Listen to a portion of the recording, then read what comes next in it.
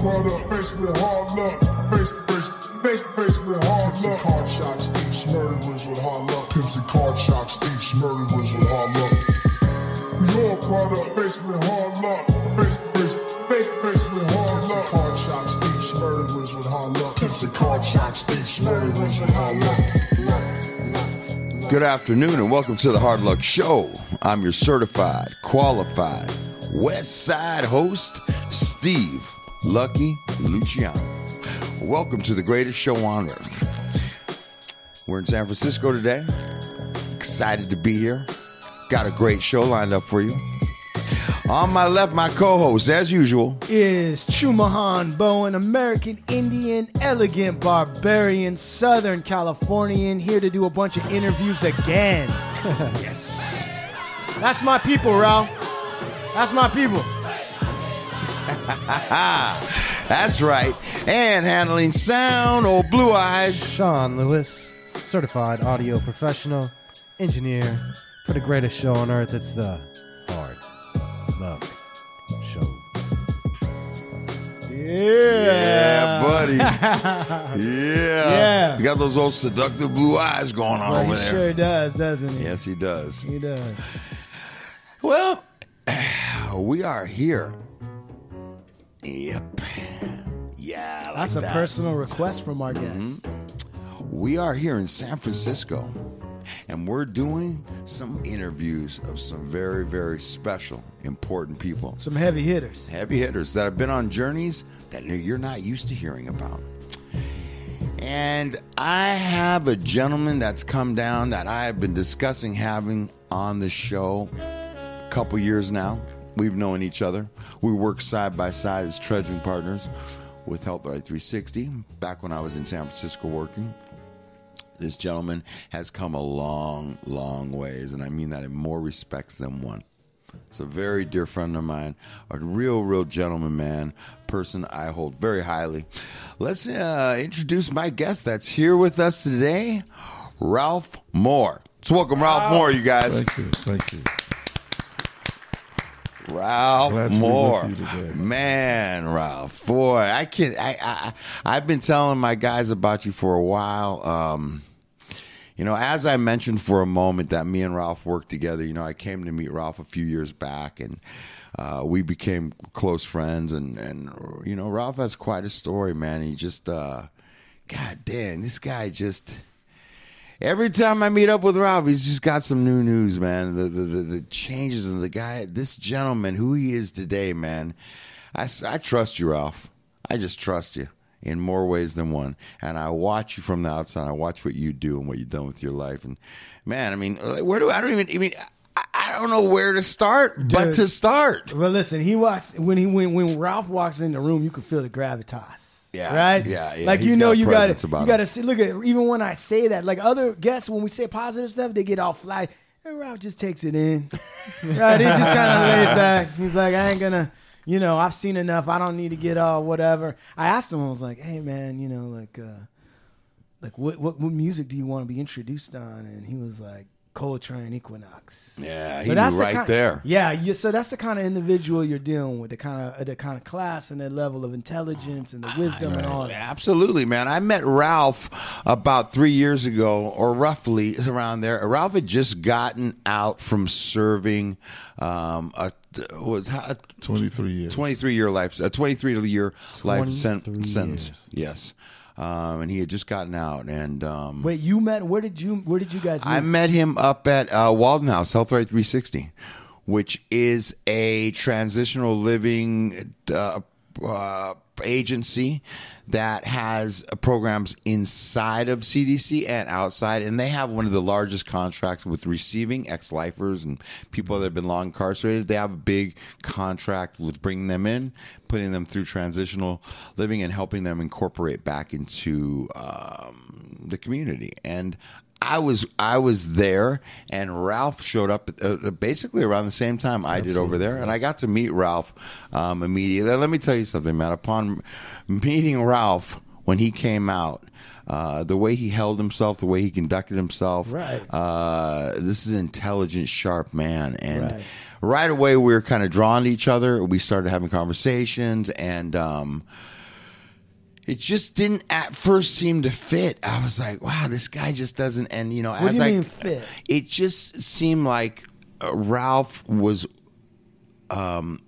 too big of a fish for the bowl that he was in. Oh yeah. And you know what? And I wasn't wrong. And I had to sit down with Ralph, and over time and over us becoming friends, Ralph started slowly opening up and telling me about his life and who he was and how he got to the place. You know, we don't just end up who we are, man. There's a journey behind. There's a journey to all of us, and there's footsteps. Right. And Ralph started telling me about his life, man. And the same time that he's telling me about who he is and how he's gotten here, I'm watching him on a daily basis demonstrate who he is. And this is a guy that walks and talk. His walk and his talk is the same. And you know, that's a common theme. We talk to a lot of people that have done time or they've been in that world or whatever, and a common theme is there's a lot of testing going on. Like you're gonna listen to what the guy says, but you're also gonna be watching him across the room to see how he's acting and if that's matching up with what he's saying. Exactly. You know what, Ralph? You know what? Let's kind of start from the beginning, Ralph. You grew up. You're from Los Angeles. Yeah, Compton, California. Compton, California. Yeah. My father's originally from Tennessee, and my mom is from New Orleans. Right. He was in World War II, and when he came back to the States, he decided to go west. That's where the money was. Right. And he got in the construction field and worked in construction until I guess I was in high school. Right. He got sick for a little while, and he went back to school at LA Trade Tech and became a machinist and became one of the top machinists at Northrop. So my father started pushing me towards engineering, and I rebelled against it. Right. And I went into the psychology to do what I wanted to do. There was something that was pulling me there. And when I got hired through Mentech Corporation, I felt that was my calling, to be able to help people, to give back. Still a very angry young man. Right.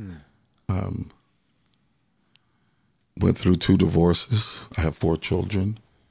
They're the love of my life. And then one day, while working for the Department of Corrections, a good friend of mine told me about a job in Europe. And I'm like, what are we going to do over there? And I went down and, applied, went through a number of interviews. I got hired to work as a substance abuse counselor in Germany for the Army. Wow. Oh, wow. And shortly after that, I was on my way to Kaiserslautern in Germany, and I worked there for a number of years. In Germany? Yes. Wow. For the Army and an outpatient clinic. And then came back to the United States. We moved to, I had a son then, and we moved to Marin County.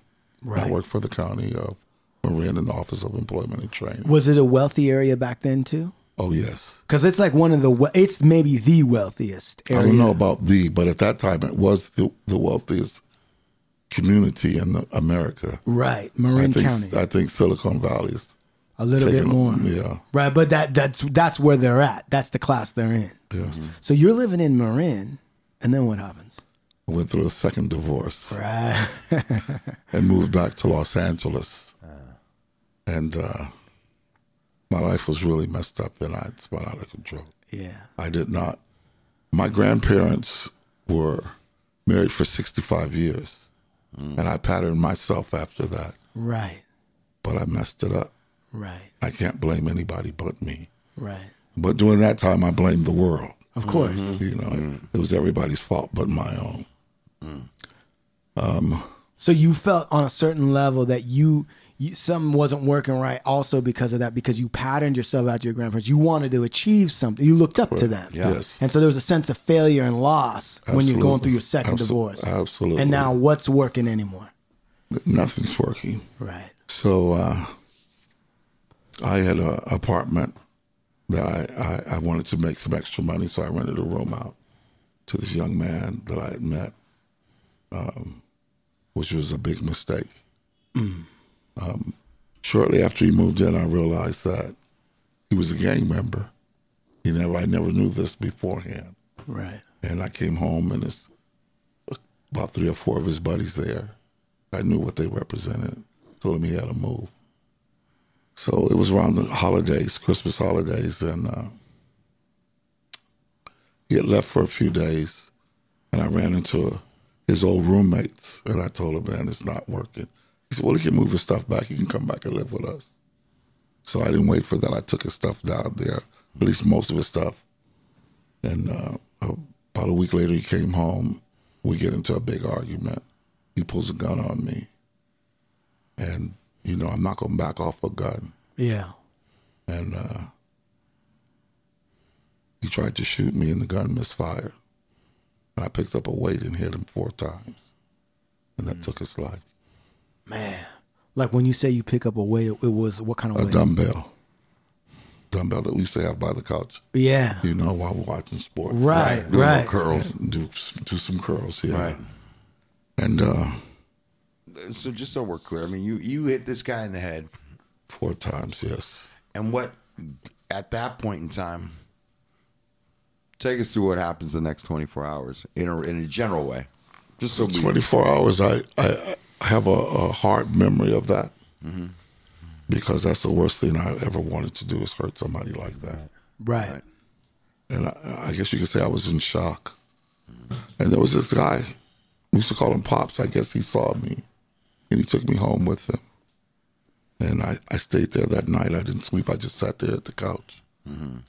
And he got up the next morning and wanted to give me something for breakfast. I told him no, and I left. And I went to a friend of mine's house and said, man, you need to take me to the police. You went to turn yourself in. Yes. So I'm listening to the story and I'm thinking to myself, like, obviously, I mean, to defend yourself with a weight, right, is a lot different than pulling a trigger from a distance away and shooting somebody. That's a pretty intimate way of killing somebody, right? Right. And so I'm thinking, like, I could see the shock and I could see, like, what's going on. But did you ever, he pulled a gun and it misfired. Did that come up as a like, hey, I'm defending myself? I testified in court to that. And what did the court case make of that? Not too much of anything. I spent 2.5 years fighting it as a pro per.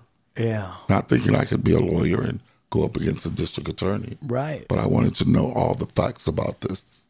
Right. So towards the end of the 2.5 years, I had to turn it back over to an attorney.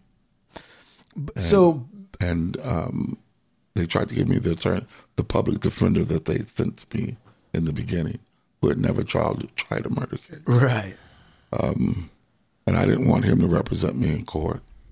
And I fought that happening and wound up getting him dismissed. And they brought somebody from the alternative public defender's office, and he said he couldn't represent me. So they gave me a state-appointed attorney that really didn't do her job. Now, that she didn't do her job because she wasn't being paid a lot to do it, or she didn't do her job because she didn't know how? Well, she had come. I didn't find out until after I was found guilty that she had just come out of the district attorney's office. So she had to know how. So she's a former prosecutor. Right, so she just wasn't pushing for your rights at all. No, she wasn't. Because she was from the other side still. Yes. Right. So I get found guilty on Christmas Eve day. The jury didn't want to be there. They asked the question before they adjourned to deliberate, what would happen if they didn't come up with a verdict that day. The judge says, well, I'll let you guys go for Christmas. Then I'll bring you back after New Year's. No one wants to go through that. Mm-hmm. I'm not saying that they were wrong, because I was guilty. I have no excuse for that. Right. But guilty of first-degree murder, I'm not. Well, that's what I was going to say. So I'm listening to what you're laying out there, and I'm thinking to myself, okay, it sounds a little bit like maybe a manslaughter to me. That's what it should have been. But in Los Angeles, for an African-American male, right, there's no self-defense. Right. I mean, you can claim it. Right. But the judicial system is not going to let that happen. Yeah, and I think people have a hard time wrapping their minds around just how corrupt the Los Angeles Police Department really was and is. Well, one of the detectives on my case, who was out of Rampart Division. Right. We just got done doing a show on Rampart. And he was connected with some of that. Not saying that that played that much into my case, Right. but it played a part in it. But no, but it did in the sense that nobody was jumping up saying like we got to protect this guy's rights. Right. No, right. No. We talk about criminal justice system in this country that you're innocent until proven guilty. That's not true. Mm-hmm. Right. You're guilty from the beginning. First, you have the bail system, where when you walk into court and you have a blue jumpsuit on, right, you're already incarcerated. Yes. Right. They don't look at you as somebody that's innocent until proven guilty. You're guilty and you have to try to prove you're innocent. That's absolutely correct. And that's one of the reasons why you can move for the court when you're in trial, because it's such an implication. You can have the court, you can have a suit because they can bring you trial clothes. Because they know that it's very powerful. Just the fact that you're in custody, even. Right. For most people, be like, well, where there's smoke, there's fire. I mean, I don't know exactly what he did, but he must have done something because why is he here? Right. Well, I had the change of clothes in my trial, but you could tell, even with that, the way they deal with you in the courtroom, you're not walking in from the outside because jurors are outside. They see who comes in. Right. And then they bring you in through a special door. Right. And you know what's interesting about what you're saying is at my law school, I went to Pepperdine. Steve Cooley, the district attorney for LA, came, and I asked him a question in front of everybody. I got one shot. They let the Indian ask a question. I asked him straight up, I go, now you've been doing this job for X amount of years. Let me ask you a question. With all the expertise that you have now, why do people commit crimes? And he just looked at everybody and goes, I don't know. And I was like, damn, that's the guy that's running the whole system. He has no theory, nothing to share or insight on what's going on there. Well, if you look at the unemployment rates, yeah. If you look at the education levels, right. If you look at the poverty that's in Southern California, just Southern California alone, right, then you would understand why. Right. I have a lot to say about that. This whole system has been rigged. And it's not for you, it's against you. Absolutely. Especially with minorities. Absolutely. Or especially with poor people. Poor people for sure. Sure. Here, I was a B student at Centennial High School in Compton who went to LA State College and almost flunked out. Why? My life hadn't changed that much. I did good in school when I was in high school. Then how come I can't make the same grade in college? I wasn't one of those that party and I worked to go to school. Right. But it's the education level of what, say, you would get in West LA versus what you got in Compton. It's completely different. Right. And the Compton school system, right, has had its own difficulties with corruption. Correct. And having to be taken over by the Fed. So I said my father, I was talking to you earlier about my father working in construction, right? Yeah. On rainy days, he was at my school. He had 3 children in high school. And he went around and talked to all the teachers. And one day it's raining. I know my father's going to be there, so I'll probably get in trouble because he's going to go check in with all the teachers. I was acted up in, and he's talking to my English teacher. Mm-hmm. And my English teacher, I'll never forget, he said to my father, what more do you want Ralph to do? To finish school, learn a trade, and get a job. He said, is that all you expect from my son sitting in your class? And he went to the district office on him and got this guy removed out of the school. Right. Teaching mediocrity. That's what happens. Dude, but the stories you tell me about your dad, the stories about his dad. This guy's off from work, and what is he doing when it's raining outside? He's at his kid's school talking to teachers. Guy built his own house. Guy used to wake this guy up with him on the weekends and cook you guys a huge breakfast, right? Yep.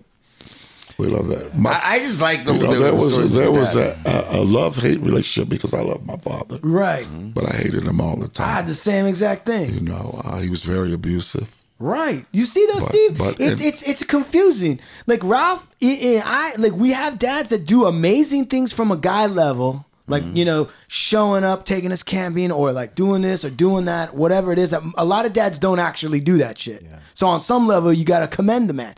But then on the other hand, the guy's a maniac in other ways.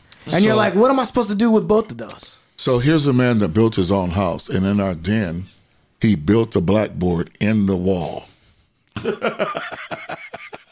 So on Saturday mornings, he'd get up early and he'd put some math problems and English problems. And it would be my older brother and then me and then my sister. And he said, I want this done when I get home. And he'd check it. No wonder why he was thinking teachers weren't doing shit. This guy put a classroom in the house. He was all about education. Right. Yeah. I'll never forget, he used to say, any student can sit in the class and get a C, even without opening a book. That's true. And he didn't want that. Ask Bush Jr. and ask Donald Trump. That is absolutely true. You bet not bring a C home on your report card, or you're in trouble. That's right. I mean, big trouble. Right. So before they taught Negro history, that's what they called it then. Wow. In junior high school, my father would go to bazaars and get books by black authors about their culture from Africa and bring them home. And he said, I know you have your homework to do, but in 30 days, I want a book report on this book. Man. That's fucking... Dude, Steve, did your dad ever go... My dad, they didn't do nothing like that. Did your dad go buy like any Italian, Sicilian books, history, and say, hey, I want you to know about where you come from? No, that was... No. Sean, dude, did your dad ever go, what are you, dude? Are you Celtic? What the fuck are you? Irish? What are you? Are you Celtic? So did your dad ever go and get like British history books or whatever? Not history books, but my dad did buy me books. No, did he buy you books and say about you where you come from? No. But that was probably taught at home. What do you mean? You'd hear your uncles, your grandfathers tell you about stories. Nah, he's like he's that Sacramento white kind of person. That, you know what I mean? Poor white from Sacramento. A whole lot of discovery about our lineage. So I used to go fishing with my grandfather. You need a water, Rob? Yes, please. And you want sparkling water or flat? Flat. Please. That's how we do it here at the Hard Luck Show. Okay. Whatever you want. And his father and grandfather were both slaves. Yeah. What? So I listened to stories about them. That's amazing. Going fishing with my grandpa, you know. Here recently, my mom's family did their family tree. And it went back to the 1300s in Milan, France. Yeah. My mom is what you call Creole. Yeah. So she's a mixture. Yep. And that uncle in Milan was a doctor. He got arrested for witchcraft back in the 1300s. That could happen to you back then. Yeah. And he was friends with a well-to-do family, and they helped get him out. But he had to go before the Pope for a hearing. And he went on to do real famous things. My great uncles were white, and I have pictures of them. Yeah. And they own 2 plantations on each side of the Mississippi River in New Orleans. Man. Wow. So there's a lot of history and a lot of different cultures in my family. Yeah. So it's Christmas. The jurors don't want to come back, so they rush to a decision and they say you're guilty. And now, Ralph, how old are you at this time? I'm 70 years old. No. How old are you? When this the happens, time of this?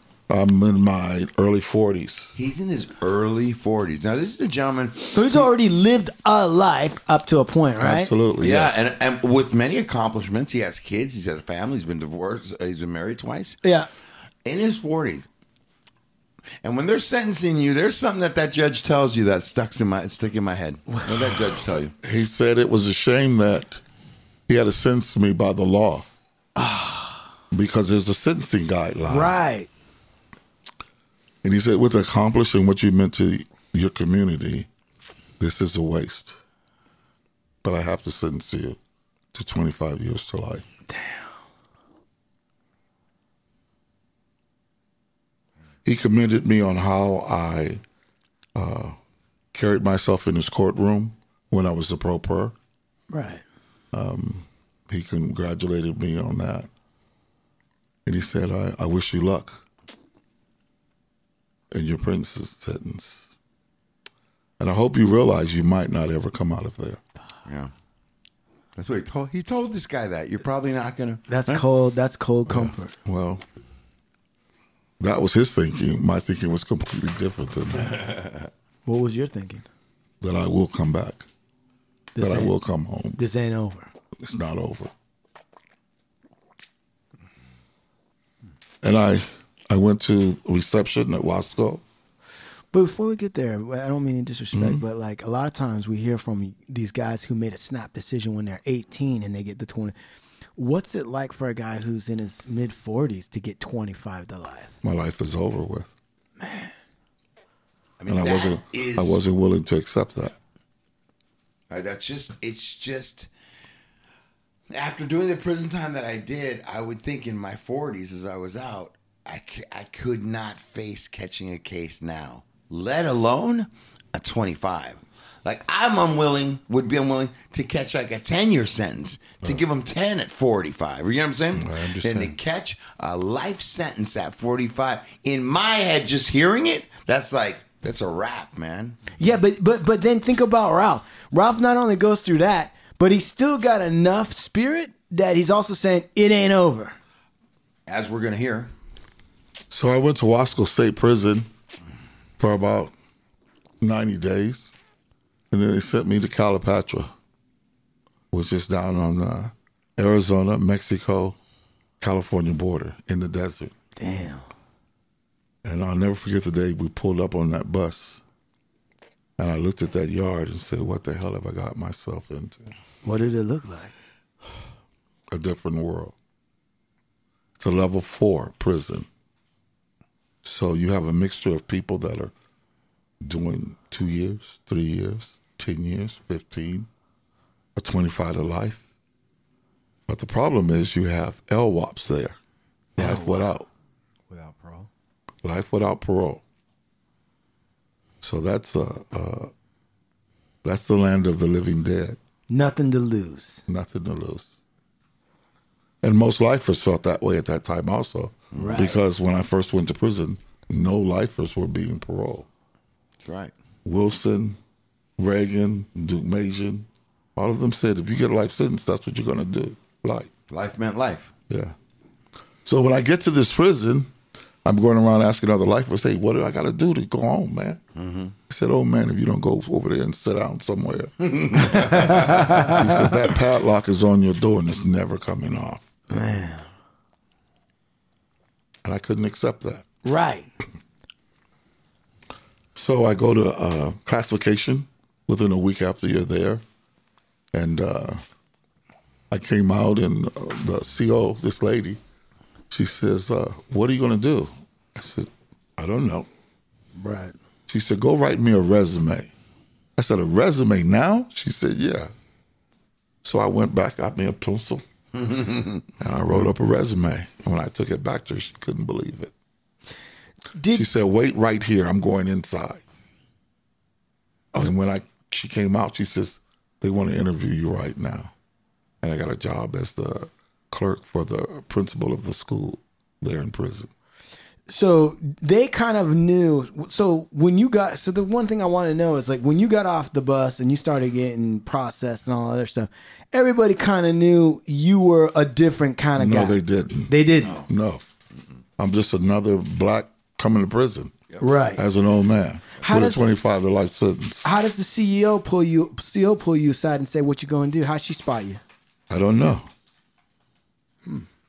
Something she saw I guess maybe the way I spoke with her, the way I talked to her. Right. I don't use slang talking. Right. You know, so. So that might have set you apart in her mind to say, wait a minute. Might have. This guy might be able to teach you something. Some of your history, some of your past experience was serving him at that point in time. Absolutely. Totally. In a way, you know, Absolutely, right. yes. Well, that's what I'm trying to figure out is how does he, as he's coming in, how do they know, like, hey, let's get a resume from him? Right. Yeah, well, you know, my past history, when I worked for Mentec Corporation, the job we did there, I talked they had me come on the Bob Eubanks show, which was like a coffee hour. Yeah. And I spoke about what we were doing with Mentec Corporation. The Los Angeles Times did a full-page spread on what we were doing with Mentec. So I used to have to meet with people coming out of Washington, D.C. through the Department of Labor, take them out to dinner, discuss things with them. Right. So I know how to be professional. Right. Right. So at this time, I didn't have any computer experience.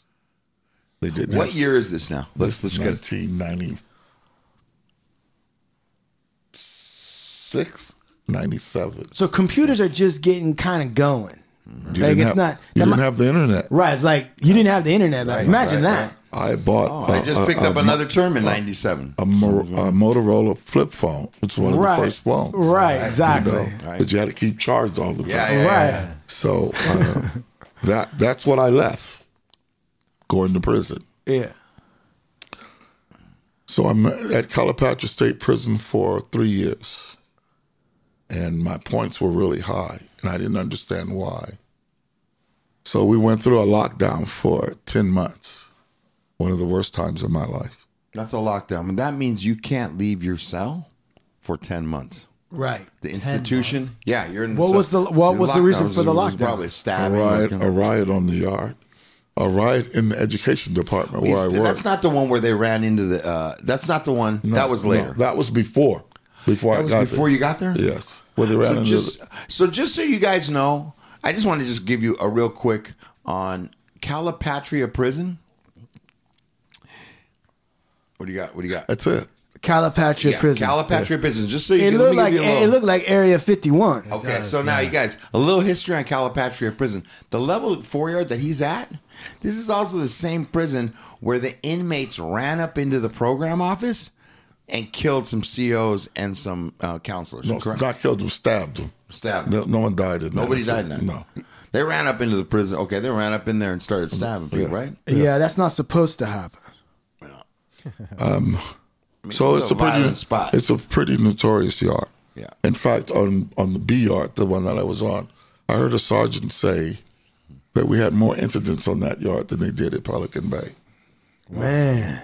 I've seen the worst humanity can do to another man at Calipatria State Prison. I mean, the worst. If you name it, I saw it there. Mm-hmm. There's no warning shots in prison. Yeah. Okay, so listen to this. So Calipatria opened in January '92. It had a $1.5 million electrified fence, which would cause instantaneous death for escaping inmates, and was the first of its kind among California state prisons. absolutely. Man, and when were you there? During that time period. God damn, an electric fence that would just kill you. Yeah. Not just shock your balls off, kill you. Yeah. Fuck. Well, I eventually left there and went to CMC East in San Luis Obispo. They have the same kind of fence there. It's no different. They've tried to put those in all the prisons. In the summer, it would get to 118 degrees Fahrenheit. I've been there when it was 120. Damn. You get up in the morning to walk along the track, a single file line to chow, and it's so hot that that sun will burn your face. At night, the temperature would drop maybe around 12 o'clock below 100 degrees. Right, because it's the desert. Yes. The smell of cow manure pervades the prison and the entire area due to large cattle feedlots nearby. Absolutely. Is that true? Absolutely. And you just be fucking stinking. Yeah. Smells like cow dung everywhere. Yeah. Dude, you know how like sometimes when you're driving in California and you're like trying to get to San Francisco or go down south and you smell that cow manure? We did it. We rolled down the windows and got hit with it. Well, you blamed the cows. I don't know if it was cows or not, but we had to roll down the windows. Right by Salinas. We had to air it out. Oh yeah. That's true. Right. So what you were talking about, Steve, was in August 2005, a riot was the most violent uprising at the prison. 25 inmates, 25 prison staff members wounded. A guard shot killed an inmate with a Mini 14 semi-automatic rifle, which was believed to contributing to ending the violence, and they blamed it on Hispanic gang members. So that's what you're talking about. Right. So you're there for 3 years? yes, And then what happens after 3 years? I get transferred to CMC East, Okay. in which I call CMC East Camp Snoopy Right. Why do you call it that? because there's no politics. At Camp Snoopy. No.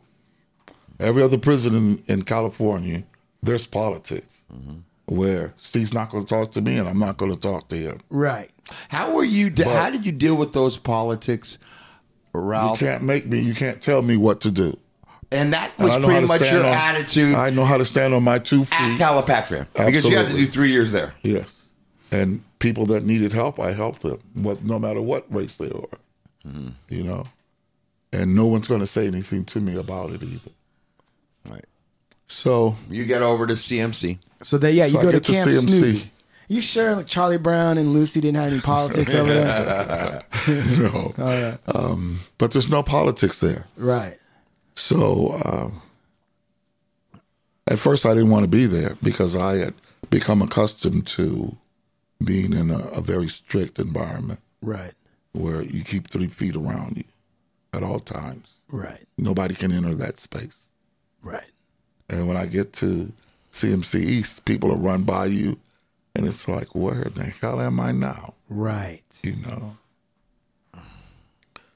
But after 30 days there, I realized that this was about the best place I could be. Right. And I started programming. I went to work in education. Shortly after that, they asked me to work up front in the associate warden's office. I did that, and then I had an opportunity to take a vocational class, which, because of being a lifer, I had to have 2 vocational classes when I went to board. So I took the computer-aided drafting class, and I loved it. Computer drafting. It was a 2-year course that I finished in 9 months. And that was kind of unheard of, but I had a great time. Right. I enjoyed it. What were you? What programs were you learning? The CAD program. Right. So after finishing that, I had to go find a job. And, wow. Let's back up a little bit. At Calipatria State Prison, my Sally had gone on a visit one morning, and I decided to wax the floor. It's concrete floor. Yeah. I'm going to put wax on it. Yeah. That's how to do it. It's easy to keep your cell clean that way with that wax seal on it. So he had gone out early, and I'm sitting there washing my face. And I stood there for about an hour looking in the mirror. I didn't like what I saw. So I want to put some music on the radio. And I'm going through the stations. And this was around August 1996. That morning was a 1 million man Christian walk on Washington, D.C. And I started hearing these ministers talking. Some of them, I knew who they were. I knew their names. And I just sat there on the bunk and listened to it.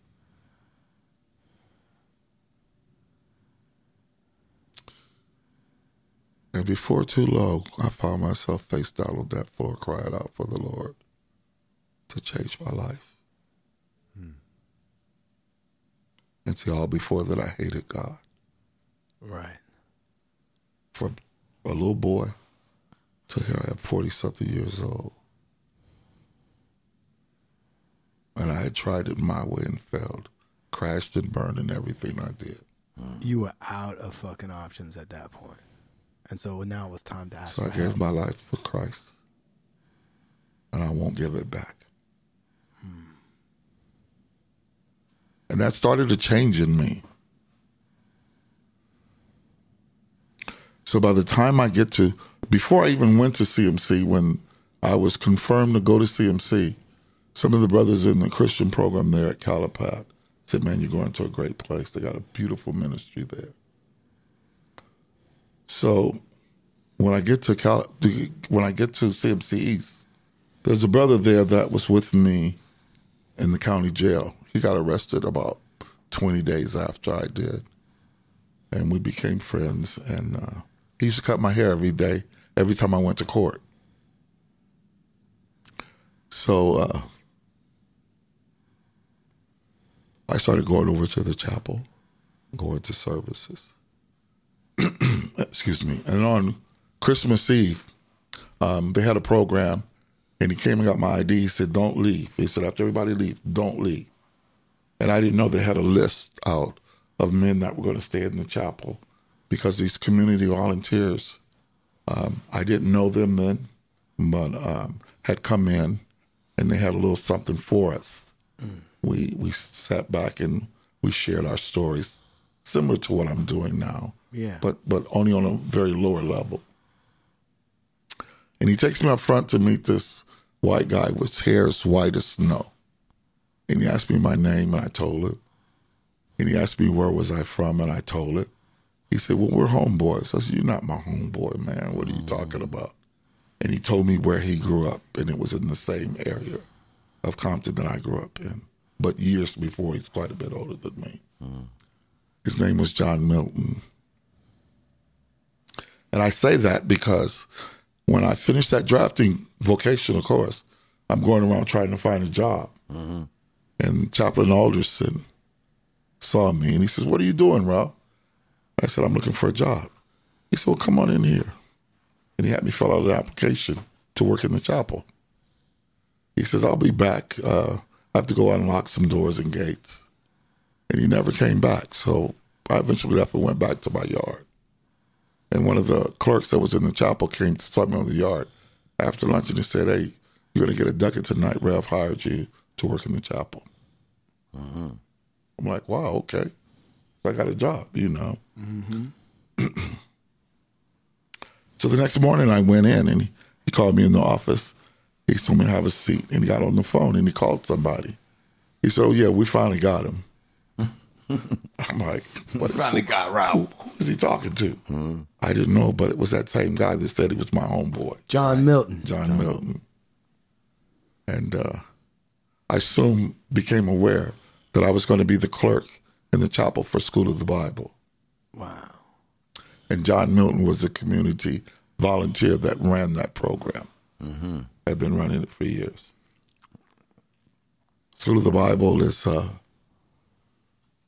Bible education school that meets on Monday nights and Saturday mornings.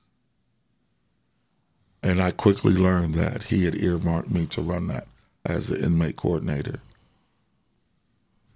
And I did that for the next 12 years at CMC East. Wow.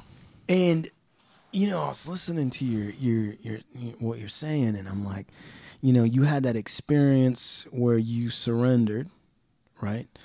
And it was to Christ, and you were listening to a Christian message. On Christmas, the first Christmas, you were sent away.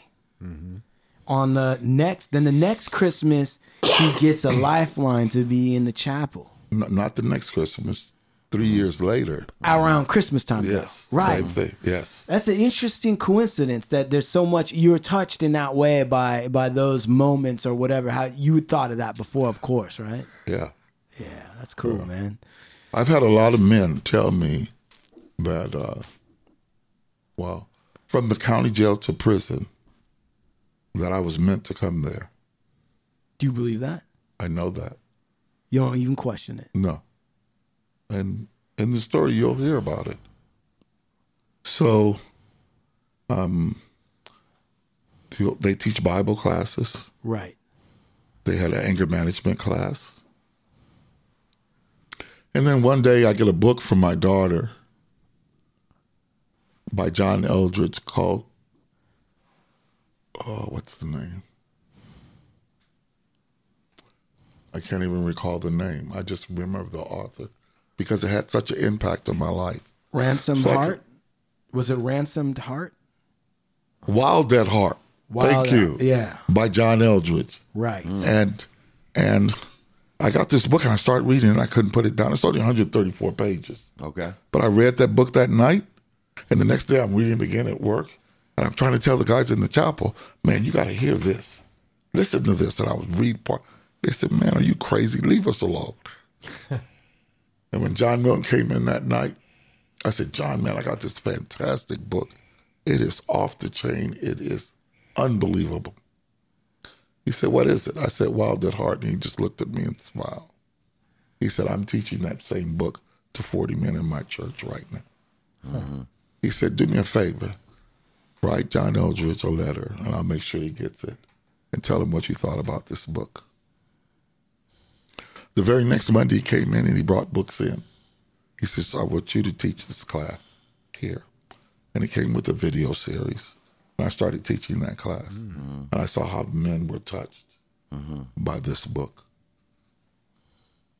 And that just encouraged me even more.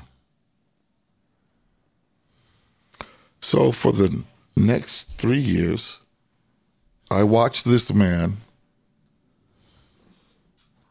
strapping man, lose a foot, lose a leg, and then the other leg because of diabetes. Oh, wow. Yeah.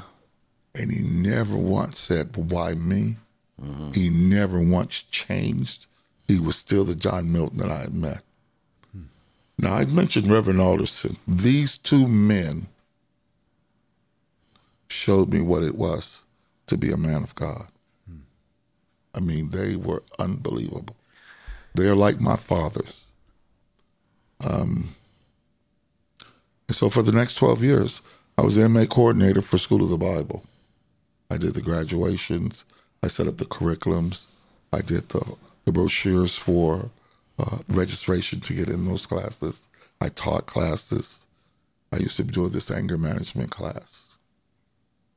How did the anger management class work for you? Because you told us, like, man, I was angry. It changed my life. You were teaching what you needed to hear. Absolutely. Right. Every semester that I taught anger management, I would start with this.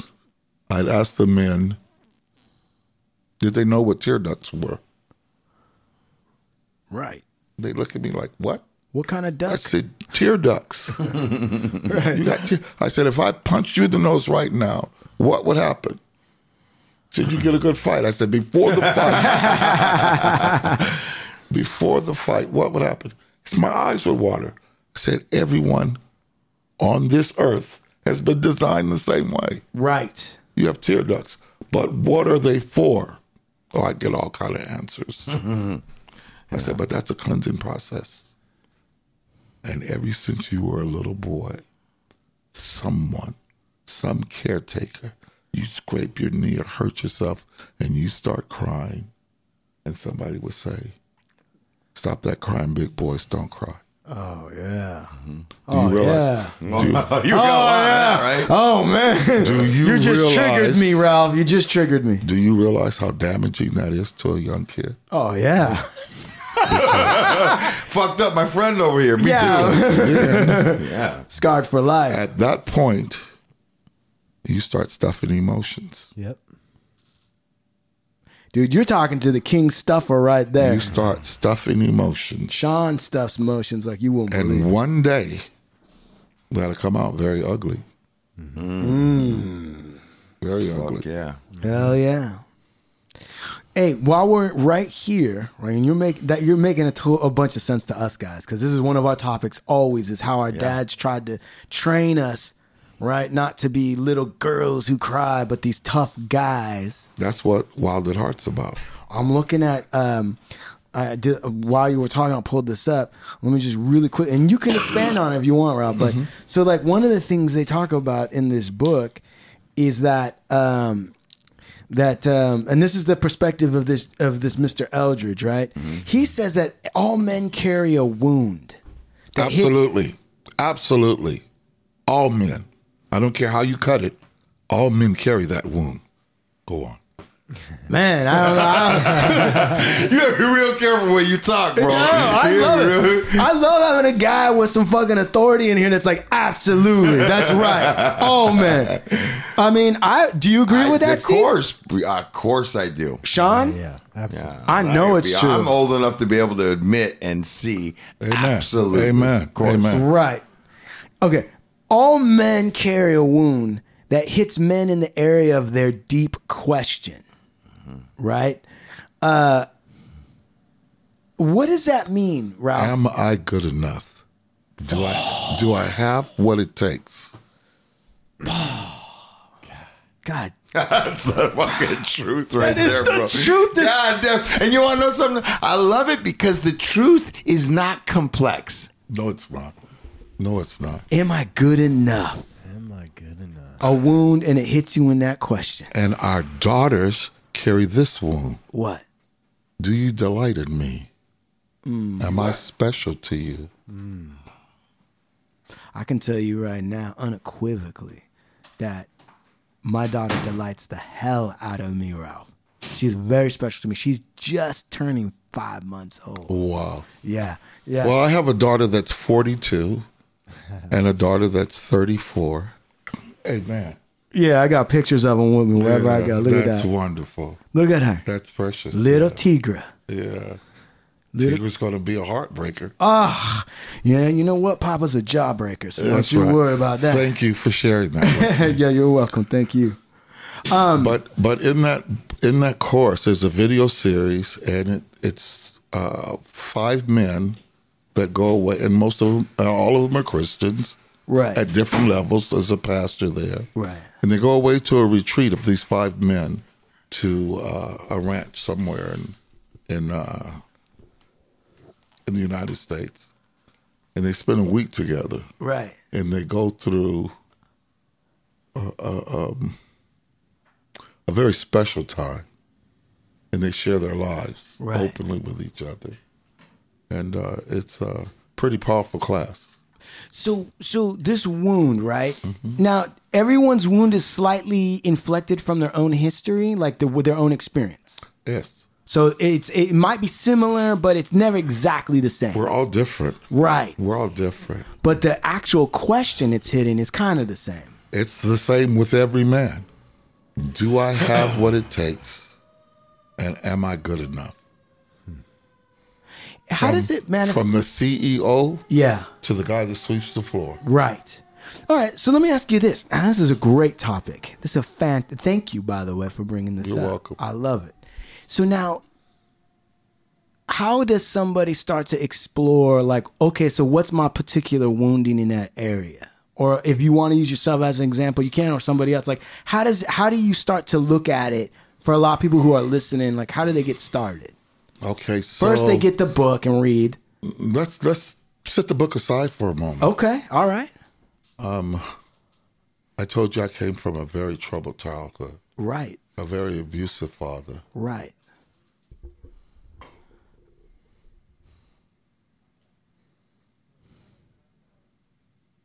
I would say from the 6th grade. I was terrible at spelling. I had a teacher named Mr. Johnson, big, strapping black guy. My mother was very active in the PTA. She held every position in the PTA that you could have. Right. From the president all the way, secretary, all the way down. Yeah. And one day I'm in my bedroom, and I look out the window, and here's Mr. Johnson pulling up to our house. And it's like, oh, my goodness, man. So I know after that meeting, there's going to be a discussion about me with my teacher. Right. With my parents. That can't be good. And they're asking, well, what does he need to improve in? Spelling, my worst subject. My father tells him for every word he missed, gives him 5 swats. I'm like, don't you beat my rear end enough that you're telling some other man to beat me? Right.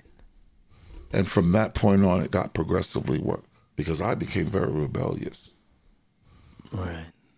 You start handing the beating to somebody else? No, you didn't want to mess with me because I'm a big kid. That's what I'm saying. You didn't want to mess with me. And my father would make me take my clothes off, tie my hands, throw a rope over the rafters. And you know what's in the walls, the wiring? Yeah. That has the rubber around the copper wire? Yeah. He'd make a whip out of that and beat me until my legs would bleed. Damn. And I would go to bed, and my pajamas would dry on my legs with that blood. Oh, my God. And I have to get up in the morning and soak in the bathtub to be able to pull my pajamas away. It's not the hard part. That's brutal. The hard part is having to go to school the next day and take gym. Right. Where I had to undress, and my buddies would see my legs and try to clown me. Right. Say, who beat you like a slave? Right. And that better not come out of their mouths. Right. Because they had something coming. Right. Was there any acknowledgement at that time from your father? Like, I know he probably wouldn't have said, like... He never acknowledged it in my life. Even from a look in his eye where he would kind of know, like, I shouldn't know. Maybe a little bit towards the end of his life. He died a horrible death of colon cancer. Oh, man. Your brother getting the same thing as you got? No. Okay. Your older brother? No. Oh, no. Eugene was the prodigal son, man. He didn't do anything wrong. He wasn't as aggressive as me.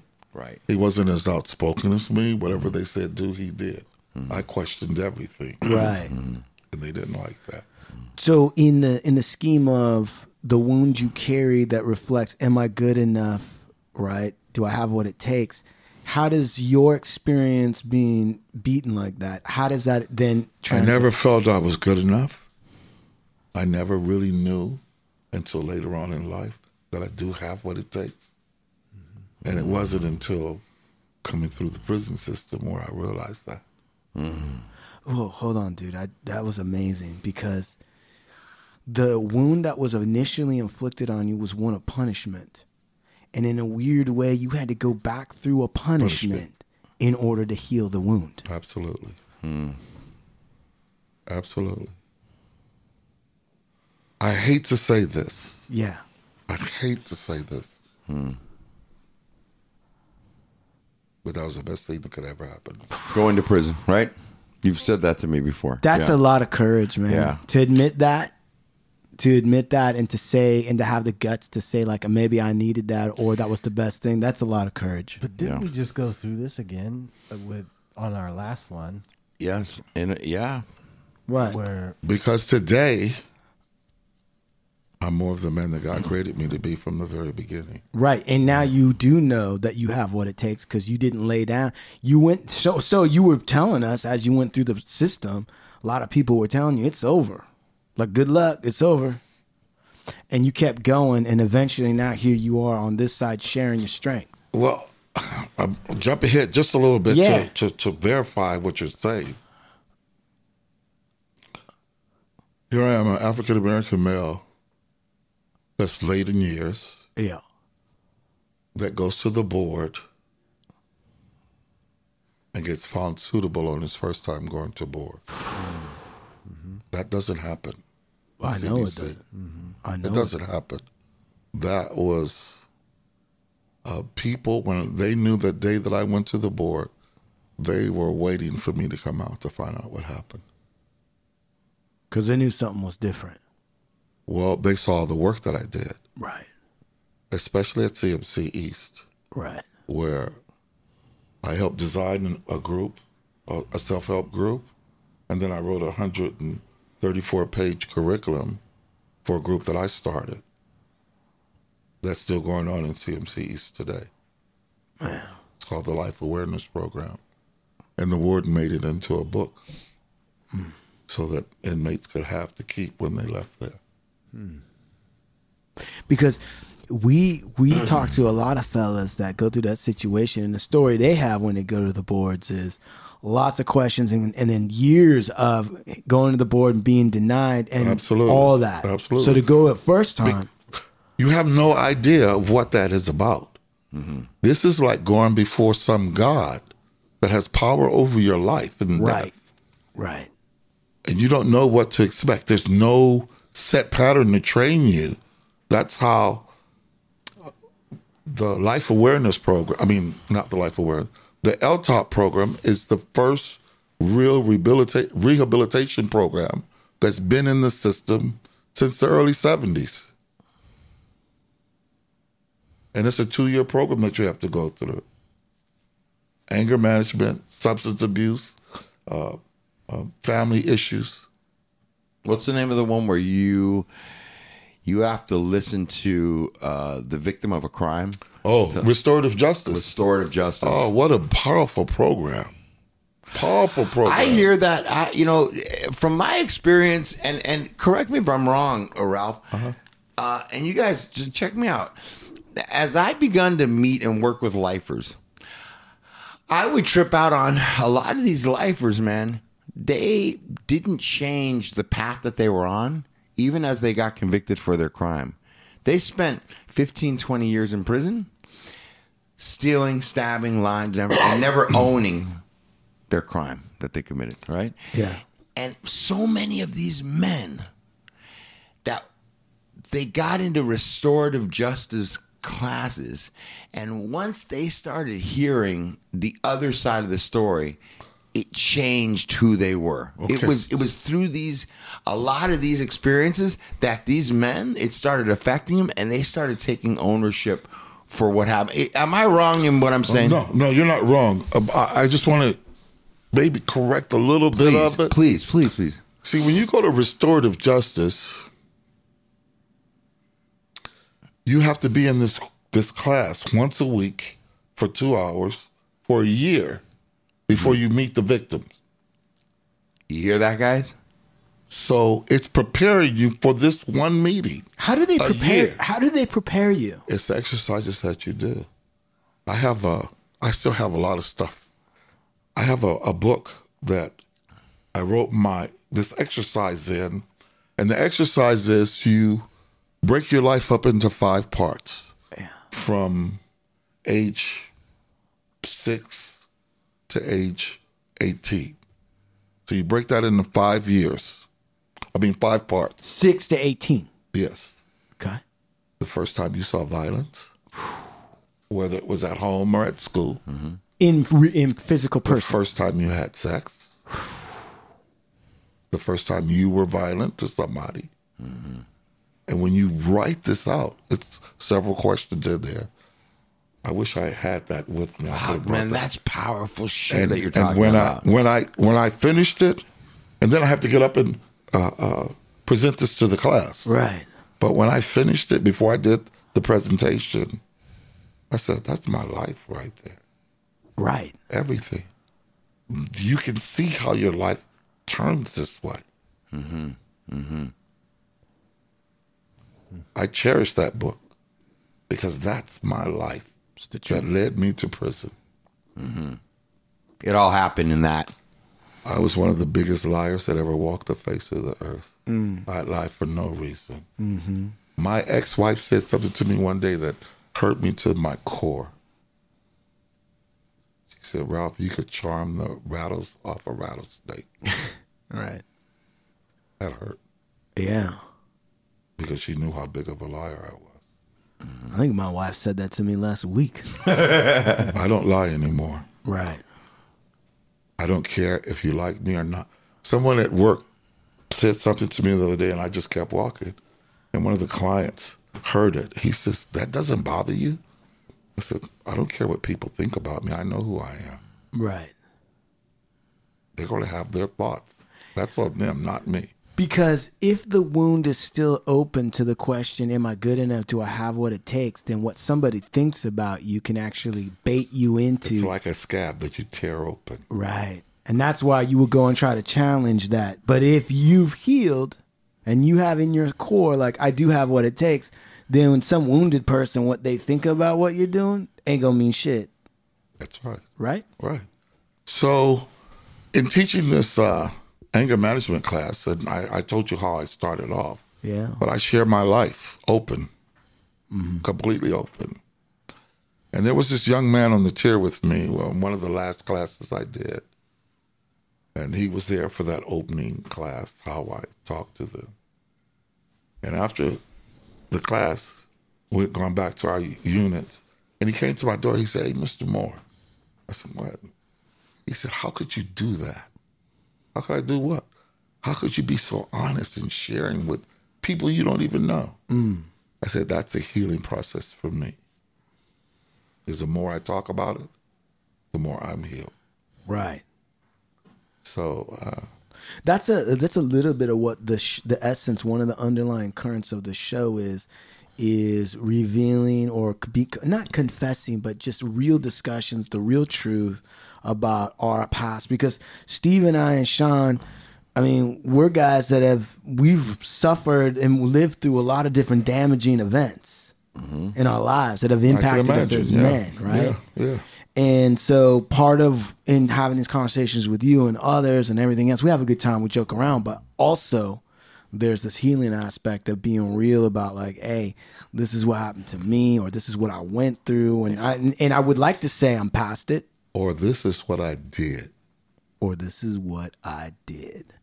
To take responsibility for your actions in your life. Right. It's Absolutely. really important. It really is. important, yeah. This is what I did. Yeah. Hey, Steve, listening to Ralph, does anything come up for you in terms of your situation or your growing up or your anything? Absolutely. I mean, there's just man. I just, I understand. You know what I think I relate so much to Ralph on so many levels is he said a couple things like he felt like he hated God.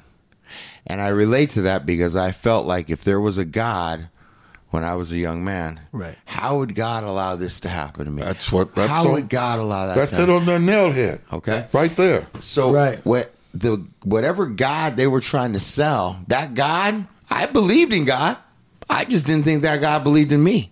Right? Didn't have my back.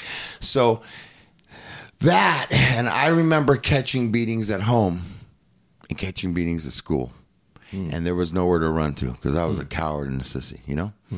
And I just remember, when you say I was an angry man, I was an angry kid, I was angry, a scratch away from just losing it. I was at, this is, I spent so much of my life like that. And not just as a kid, as an adult man, the way I saw, I was an angry person. And I think this is where I relate to Ralph on so many levels.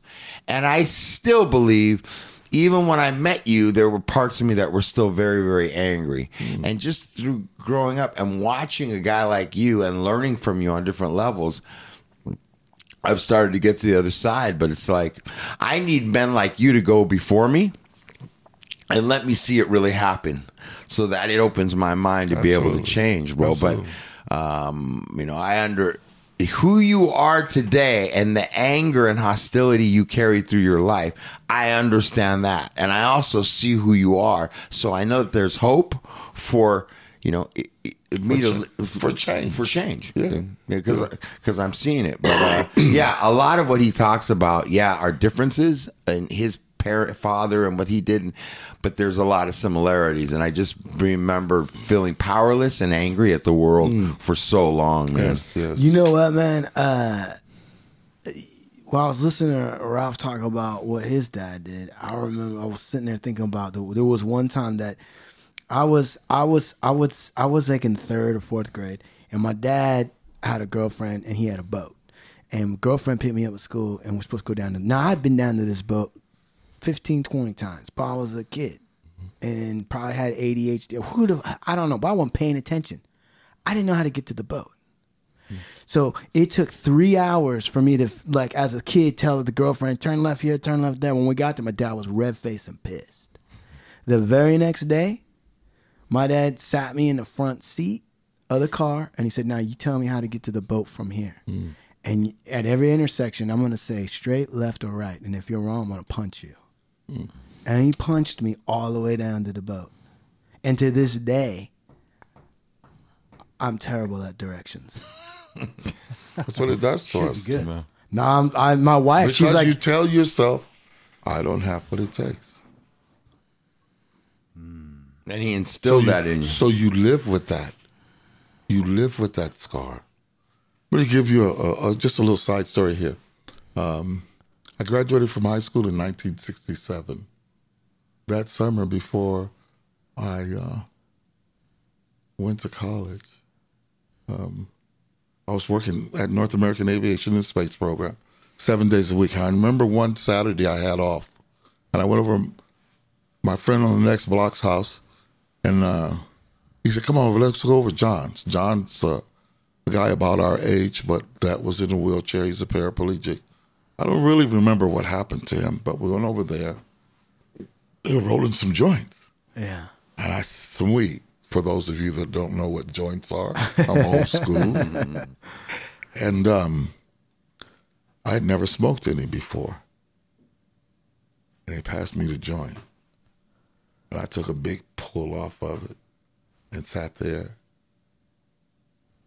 And all my problems melted away. Right. I became one of the biggest weed heads around. Right. Because I knew that was an escape for me to not feel what I felt in my gut. And it's so I went through all those, every group they had in prison, I took every group. And then I started facilitating them because I had a skill in doing that from my past life, right? Right. But that helped me to process all that anger, especially Wild at Heart, especially towards my father. Right. I have 2 letters that I wrote my father, forgiving him and asking him to forgive me for being that obnoxious mouth of a kid that I was. There was a long time in LA that I wouldn't even go by my parents' house. I remember one day I was going down Martin Luther King Boulevard to the Crenshaw Shopping Center. And we passed in the car, my sisters and brothers and my mom and dad, and my wife and I. She said, Rob, there goes your family. I said, yeah, I see her. I saw in the rearview mirror. My dad pulled over, put on the brakes, thinking I'm going to turn around. Right. No way, buddy. I just kept going. I left and went to Germany, and they didn't know where I was for a number of years until my son was born, and I called him. But I had that kind of anger. Right. I don't want nothing to do with you. Till he got sick and started dying. Then what happened? I used to go pick him up and take him to his appointments, his chemotherapy, and take him to lunch afterwards. My father died at my age today. My oldest brother, my best friend, was so angry with me for committing this crime. He stopped talking to me for 20 years. Would not correspond with me until he started dying at this age. Damn. And then he called my daughter and said, tell your dad to do whatever he has to do so I can come in that prison and see him. And he came to tell me he was dying and asked my forgiveness. And that was my best friend. And he didn't make it. Right.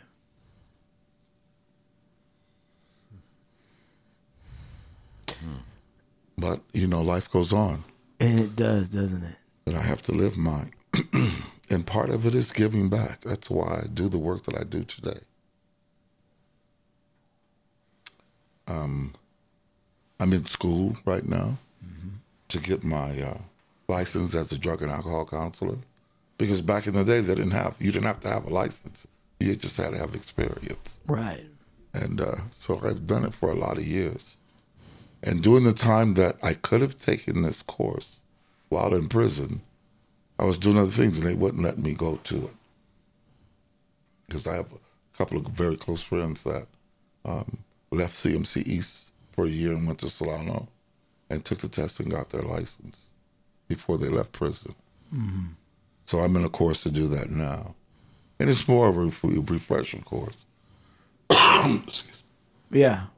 It's all right. Yeah, we just added this out. Okay, can we stop for a minute? Yeah. I need to use the restroom. Yeah, please.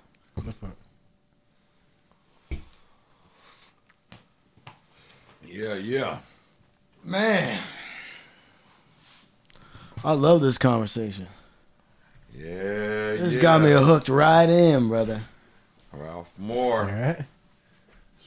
Yeah. Yep.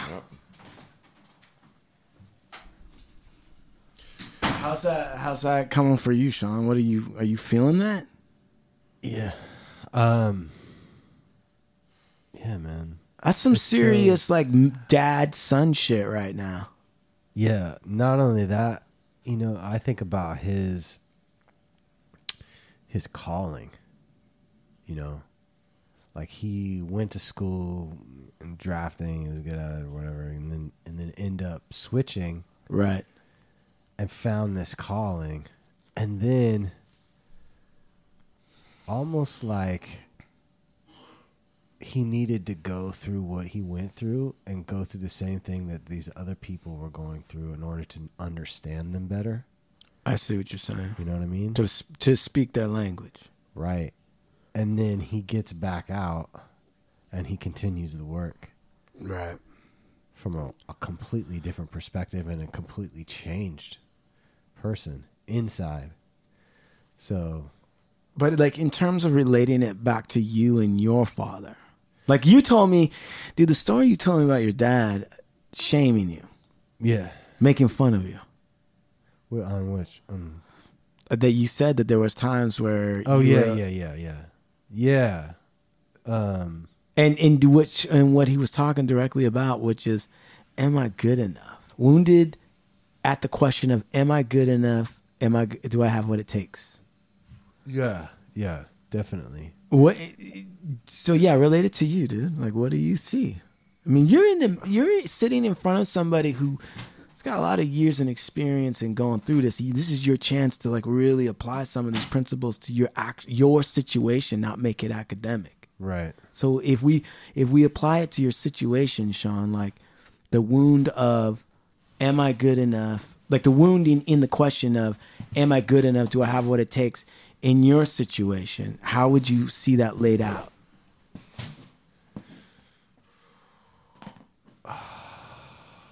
I don't know, man. It's funny you say that because I feel like I'm still on the quest of. I mean, I don't know if it'll ever be done. Fix this mic. Yeah, sure. What do you mean it'll never be done? Well, in some sense, I'll always question whether I'm good enough. Stop right there. Ralph, what do you hear when you hear him say that? That's a cop-out. Cop-out. Yeah. You can get that question answered. Damn, Sean. A little book, 100 and something page book. Read it. All right. Read it. It's a cop-out in what way?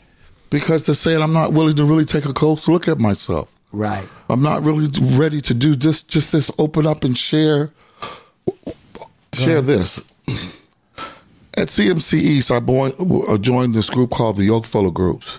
You know what a yoke is, right? A what? Yoke. You know how they take thing the they steer put on the ox. Yeah. To make both of them walk together. The collar. Okay, that's a yoke. Yeah. Okay, yeah. So we're yoked together as men. Right. And we met every Sunday, and we're able to trust enough to share our deepest sorrows, hurts, pains, and joy. Right. And no one can give you any advice of what to do. I can tell you what my experiences are and how I handle the situation, but I can't tell you what to do. Right.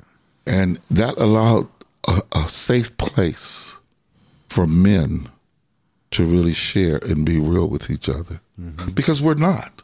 Right. We're not. Totally. We grew up in this country thinking we're John Wayne or somebody. Some bullshit. You know? Yeah. We're fed a lie from the beginning. Yeah. Right. That's right. And we don't know how to just open up and be honest with each other. Right. So when I say it's a cop out, I don't try to hurt you or anything. No. I'm just saying that, you know, you've probably gone through some stuff, man.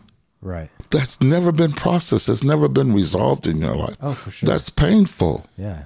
So you got to deal with it, bro. Oh, yeah. But do you see like Ralph, like, and I was sensing it too, when you say, well, it'll probably never be done, you're already opening up the gate to, I'm not going to do the work. Yeah. Do you see that?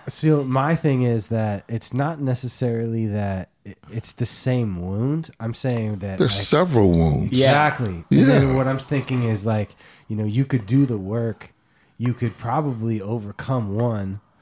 Then go to the next one. You got to go to the next one. Yeah. You know what I mean? And I don't know if it takes a while for you to root out the cause and then also overcome it. That's in right. a sense. That's right. And But once you start, it becomes easier because life is going to show you, hey, I still got some work to do in this area. Yeah, that's true. Yeah. And then you get in and work on it. Right. Yeah, you stop collecting more too. The more you know, you can stop doing things and stop creating more of these fucking. Well, and on the same thing, I think when you kick one or when you deal with one, you build the bravery to tackle the other one. Absolutely. So going back again now, back to the question. Yeah. All right. These are great theories and discussions, and we love it. But thinking about your dad, so I'm saying my dad on a direction thing punched me. Yeah. See, my dad never punched me, and it's not about comparison. Yeah. Okay. So what did your dad? What was the wound? Well, I mean, the real wound is I think emotional neglect. There you go. Right. There you go. Right.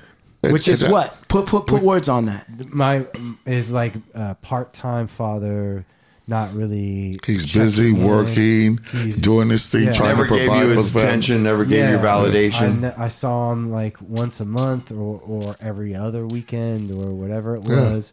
And your parents were divorced? My parents never married. Oh, okay. So yeah. So that's the loneliness of not having the male in your life. Right. To show you even what a man is. Yes. And not on top of that, I used to live with my mom, who was married to my stepfather. Oh, well, here we go. I hated him. You need to read that book, boy. I'm telling you. Please go out and get it. Yeah, Wild at Heart. If you can get the tapes with it. Man, that's such an impactful book. It changed my life. All right. Changed my life. That in The Seed of the Soul by Gary Zukav. Seed of the Soul. Yes, really good books. Really good books, man. Can help men be who they were created to be. Because Sean's got a thing that he's working on, and he brings up, and the reason why I bring this up is in part because I want our listeners to understand Sean a little bit better. Because he's a little bit, as you know, he's a little quieter, he's a little in the background. Well, I was wondering, sitting here, what is your background? What do you do? What do I do? Yeah, what the fuck? That's a good question. You know what, Steve and I want to know what the fuck he does too. Yeah, what do you do? What do you do? For work? What do you do? Yeah, let's start there. Yeah, I'm an audio guy. I run the audio. I do I've been in the music industry for a while. Oh, okay. On the music retail side, that sort of thing, digital music, that sort of thing, selling that package, I guess. And he worked at Beatport. He sold packs that DJs and producers would use digitally or whatever. He also worked at Napster. And then I worked at Native Instruments. It sounds like so. A lot of is that your thing? You enjoy doing that? Yeah, I mean, so before when I was living in the Bay Area, up here, I was doing cable installation, and I hated it. Yeah. I always wanted to be in the music realm or whatever. Right. And my wife was like, why don't you go back to school? So I went and got my audio engineering thing. And then we moved to LA, and I wanted to get into the sound industry or whatever. He bunked with me in my little apartment for 2 months or a month or something like that, right? Yeah. While he was interning at Napster, chipping ice, doing all the bum jobs, whatever. But he did it with aplomb, and he did it with dignity, and they eventually hired him. Yeah, I was doing 2 internships. I was doing one at Napster and one at a recording studio. And then Napster was like, well, we're going to give you a job. And I was like, yes. Anyway. That's the and the rest is history. Yeah. And this is why the blinking board is in front of him. Right. Yes, I could. Right. Yeah, is that? He's the man with the sound. That's it. I'll edit this later. So No, and I want a copy of it. Yeah, of course. You could download it. You could download it. You could put it on your thing. I'll send you a link. We'll get it all for you. Great. But here's the thing. So the reason why I'm bringing all this up with Sean's because, like you were saying, like he's an intriguing guy. He's got a lot of he's got a certain kind of dignity. He's a good guy, and people don't get to know him that well. But like I know him real well, right? And I already know he gets uncomfortable when Chumahan starts talking about his story. He starts to get a little like, oh, here we go. But one of the things that he's working with, that he's trying to let go of, or like a feeling, is the sense that he's a burden. Yeah. On whom? Well, I mean... Your wife? Yeah. Do you have children? Yeah. How many? 1. How old? 3. He'll be 4. So are you a burden to them? Not to my son. Your wife? Maybe. Why? Because... I mean, you don't have to answer it. Who am I? You don't have to answer. Yo, Ralph motherfucking Moore. He's going to answer this question. Do you love her? Of course I do. Does she love you? I hope so, yes. Yes. How about you hope so, man? You know that woman loves you. She loves me. You're not a burden to her. Yeah. You're the joy of her life. I feel like I'm a burden to her in some ways. Because you don't help her enough? Maybe. Well, wait a minute. Maybe or not? Take a look at it. Yes. Take a look at it. I don't help her enough. Take a look at it. So, man, from the outside, it sure looks like he does a lot, doesn't it? So to catch you up on this, Sean probably does way more than, like, in Steve's mind. He's like, man, that's a lot of shit that guy's doing for his wife, his family. For instance, his wife went to India to study with a guru. All right. All right. And we're talking. Look at his face. For like, how long was she gone? 3 weeks. Now listen, Ralph. Listen. Who ran the house? I did. Sean did with the baby. Man, stop being so hard. With the baby. Stop being so hard on yourself. Yeah. With the baby. She's going back next month. See, and you know, I know what that is. Right. No, I mean, I really know what that is. Of taking care of a child. Yeah. Because I'm a real active father. Yeah. Change diapers, you know, the whole thing. Yeah. Potty train my son. Right. You know, I get involved. Yeah. So don't be so hard on yourself, dude, bro. This guy right here, let me tell you something. This guy, this is why you know he's got kind of like this burden complex, because he's overvaluing what other people are doing and undervaluing what he's doing. There's no way he's going to break free of burden thinking. You need to get a bar of John Eldridge. You got what it takes, bro. You got what it takes. And I don't know you, and I can say that right now. Okay. Yeah. There was a period of time, right? Because he was in the music industry, and one of the companies folded or whatever they did. I can't remember. Mm-hmm. So he was out of work for a certain period of time, but his wife was working. How old was your son? From what to what? Born, like 3 months. From 3 months to how old? To a year. To a year, he was the dad and the mom. Yeah, Mr. Mom. Yeah.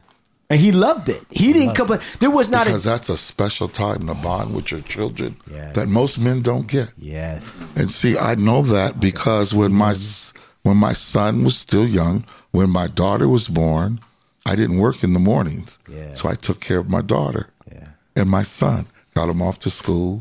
Me and my daughter would hang out all day. Yeah. And then I'd go to work when mom came home. Yeah. So that's special, man. Yeah. You got what it takes. Hey, well, let's get back. Okay. I got a couple things I want. Now, outside of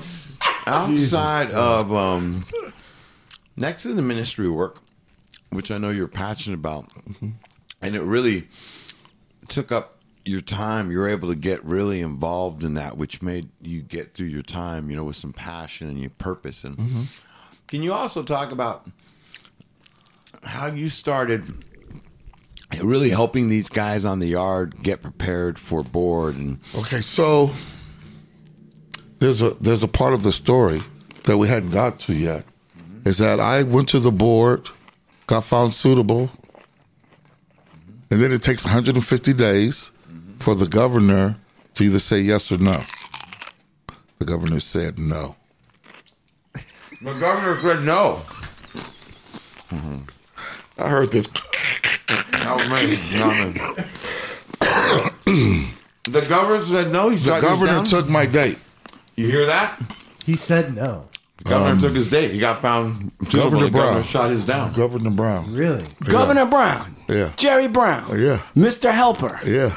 Said no to the guy Said who no. had put in so much work, and the boy was like, yeah. Because this ex-girlfriend who came to my trial got caught lying on the stand about me, was on the phone in my board hearing, and supposed to have legal representation there. There was a lawyer there, but I don't know what kind of lawyer he was. Maybe a dog catcher lawyer or something. Right. But he never objected to that. So I got shot down. Worst day of my life. You go to your cell door, you see this white piece of paper, ejected. I looked at it. I didn't want to pull it out the door. I knew what it was. Guys on the tier saw me. They said, "What's wrong?" The governor just took my date.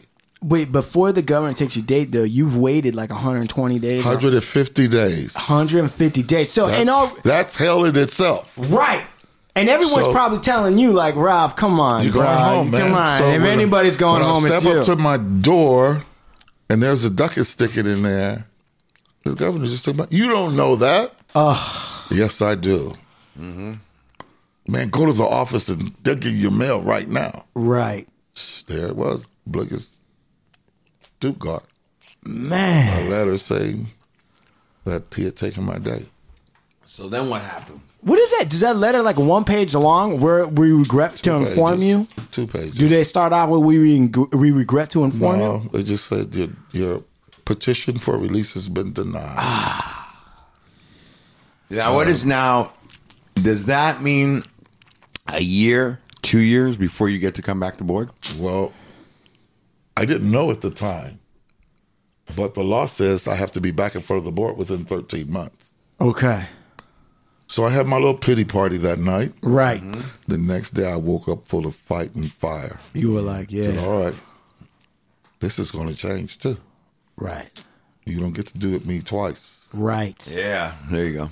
So I'm making sure I got all my ducks in order. I'm getting letters from outside, which is really hard to do. Who wants to sit down and write a letter about you after 20 years you're gone, out of their life? Right. And say, help, please let him go. He has this kind of support. So I start getting all that together. And then I go to L-Top because I'd been denied, and that's the fast way to get into L-Top. And this lady that knew me, that worked over on West Yard, was over at East Yard one day, and she says, oh, they called me over. And I'm like, what are they calling me for? She said, I don't know who you know, but this man has called my office like 17 phone calls for you, Mr. Moore. They want to do your transitional living letter for the board. I said, oh, okay, cool. She says, wait a minute. You went to the board. You got found suitable. What happened? And I told her. She said, look, go to the library this afternoon and look up this code in the penal code. What they did to you was wrong. She should have never been on the phone. The only people that can be in your board here are the victim's family.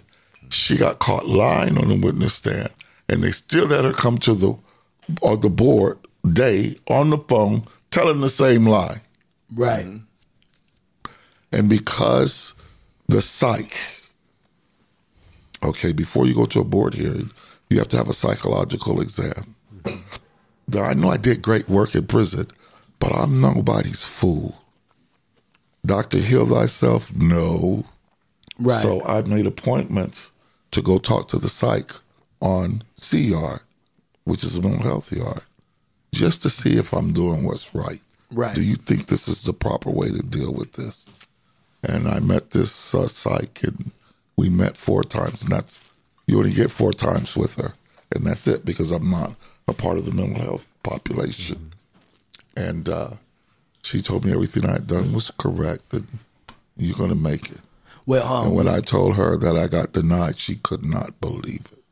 So put a point right there, Steve. So what we've talked about before, where it's healthy to have a certain skepticism to your own self-assessment. Not totally, not I don't have anything, but to realize that you might get high on your own supply. So it's good to check in. That's right. Right? Absolutely. All right. Absolutely. That's showing rational thinking. Okay. Yeah. So when the psych came originally, you have to have a psych eval because that goes before the board with your record. Your record is every time you go to group and you successfully complete it, they have to put a chrono in your file. So that's showing what you've done through your prison experience. And they'll question you about it. You know, what did you learn here? What did you get out of this? So the fact that I did every group they had and then facilitated every group they had, I had the answers for them, you know. I didn't have to look at any paperwork or anything. Right. I'm just going to sit here and have a conversation like we're doing now. Right. And it was part of your DNA. I will tell you who I am. Right. And how I've changed. Right. So when I had the psych eval, we talk, and she has a good idea. And then I said, but wait a minute. Before she ended, I said, there's a problem because this person, she was angry with me because I kicked her out. And she came to court and lied on me. She said, well, why? I said, because she was angry. Well, you're here for a violent case. Were you ever violent with her? I said, maybe in my words. Yelled at her, you know. You never hit her? No. Is there any police report about you hitting her? No, ma'am. Did you ever get convicted of anything with her? No, ma'am. She said, well, I don't want to talk about it because she has nothing to do with this case. She wasn't even in Los Angeles when the murder took place. Okay, you the psych. Yeah, I got to go with what you say. That's the first thing Governor Brown went to, is that the psych never did fully investigate this issue with my ex-girlfriend. I see. So he said, I want another evaluation in this to be explored. 13 months later, she hasn't come to see me. The psych didn't. So I go to board. And they said, well, the board's not going to see you today. Like, what the hell now? And I told him about the situation. He says, but there's one good thing. That person will never be in another board hearing you go to. I said, okay. So a month and a half later, I go back to board. And I have one of the worst board chairmen that I could get, an ex-captain from CDC. Man. And I'm answering his questions, and then he's so frazzled. He's trying to bait me, which they do a lot of. Right. And I won't take the bait. And he starts yelling at me, and that hurt me emotionally more than it did anger me. Right. And I sat there and listened to this guy, and I'm thinking to myself, this man is yelling at me like I'm some kind of animal. And I haven't done anything to him. And then I guess it hits him, and he starts to apologize that I can't do that anymore. He says he can't do that anymore. Because it's against how they train the board member commissioners now. And the head lady of the commissioners. These are appointed positions by the governor. Right. They make over $190,000 a year. Right. To do this job. And the woman that's his boss, who trains them, had come to CMC East on a Wednesday night when my group goes, the Life Awareness Program. She wanted to see it. So she knew who I was. She knew what I was about. So he apologized. And then they break for deliberation. So it's the commissioner and the deputy commissioner. They go and deliberate. So they take me out the boardroom and they go somewhere. 15 minutes pass and the CEO says, oh, more is too long. It don't look good for you. So when they start going past 15 minutes, it's usually bad. I said, okay, here we go. Right. So I go back in, and he says, I can't find anything to hold you on. So I'm compelled to let you go home. But I want to share something with you. Man. About, and I don't think we ever talked about this, about my first board appearance. You know, that's your life. Mm-hmm. Right. That you're in it to defend yourself. Mm-hmm. And most times you don't have a good attorney. More than not, you don't have a good attorney. Right. Mm-hmm. So you're like on your own. Right. And you have a district attorney from the county that sends you to this life in prison that's fighting for you to stay in prison. Right. Mm-hmm. So he's against you. The board member's against you. The deputy is against you. And you're sitting there by yourself. One of the scariest times of my life. So I'm sitting there, and I go in there. It's my first time in the board. He says, you seem like you're nervous. I said, yes, I am, sir. I said, there's no hiding that. He said, well, just do some breathing exercise. Take your time. We're not going to start now. And I closed my eyes, and I started breathing. And you might not believe this in a million years, but when I opened my eyes, I saw all these faces around those commissioners and that district attorney. It's like they said, what's wrong? I said, nothing. I'm sure not going to tell them what I'm seeing. Right. That'll end it right there. Yeah. Right. But I saw these faces. I'm like, wow, what is going on? Like hallucinating. Yeah. Something. But like what kind of faces? Of angels. Wow. This was the first one. I'm in the board 2 hours. And they found me suitable. Right. I cried like a baby sitting right there in that chair. Right. Because I didn't hear him in the beginning. Yeah, right. I didn't hear the commissioners telling me that we found you suitable, and he's going on making his, what do they call it? Statement about you're doing parole, what they expect from you. Right.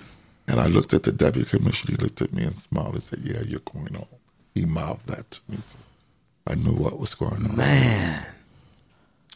So the second time, okay, so when the psych comes back, the same psych has to come back to redo her evaluation. And when she walked in the room, she said, Mr. Moore, I am so sorry. I just looked at her. She said, you tried to tell me, and I wouldn't listen to you. She said, but we're going to fix that today. Now, mind you, I was in the board for 2 hours. I spent the next 5 hours with her. She made sure every I was dotted and every T was crossed. She was going to make it hard for them to even think about denying me. Right. So here I go again. Another 150 days. Man. To wait on the governor. Right. And on 147, this young CO, who was pretty cool, called me to the podium. Called me to the podium. He said, look, I want to show you something. And he went on his computer, and it said my release date. Man. Nice. And what did you do? First of all, who did you notify first that you were coming home? No one. No. Oh, a friend of mine that used to come visit me from up here. His mother started visiting me, and she told me, she said, when you get released, I'll come pick you up. And then did you have idea like what you want? Like was there a meal or like a drink or anything that you wanted when you got out? No. I always want to know, man. No, I just wanted to go home. And that was to Walden House. Right. So she bought me a cell phone. Oh, that was the lady that was trying to do all the stuff, right? Yeah. And yeah, he got some. When he gets out. He got some stalker in love with him when he gets when out. when I'm That's that slow roll. when That's I'm that slow roll. processing out staff was congratulating me. Right. And my first floor officer, he's up in the tower, the front tower. And he sees me walk out. He says, "Damn it, you beat me out of here." I said, "Yes, I can see you later." And I get in the car and how do I do this? How do I work this? Right. And she told me, and I called my sister. And she said, "Who is this?" "My brother's in prison." I said, "This is your brother, damn it. I just walked out." She couldn't believe it. I had to say something to her for her to believe it was me. Right. You had to prove your identity. Yeah. And she started screaming and crying. Oh, man, that's beautiful. And my family had bets on me coming home. Right. They used to tell my mother, they gave Ralph life, but you know he's not going to do it. Right. Right. He's going to come out of there. Who won the bet? My sister, she did. So, it's in May. What holiday's in May? Cinco de Mayo. No, big national holiday. In May? Memorial Day? Memorial Day. It's Memorial Day weekend when I'm released, that Friday. Okay. So the traffic is heavy as hell coming back up here. And I'm trying to get back because I have a certain time I'm supposed to check in at Walden House. At least that's what they tell me. Right. But that wasn't so. Right. I could have showed up at midnight and it still would have been cool. But Right. I'm trying to call the parole officer. It's a nail biter right up to the end. Tried to call the parole officer, let him know that we're stuck in traffic. When is Memorial Day? The what? The 20 what of May? Let's look it up right now. Yeah.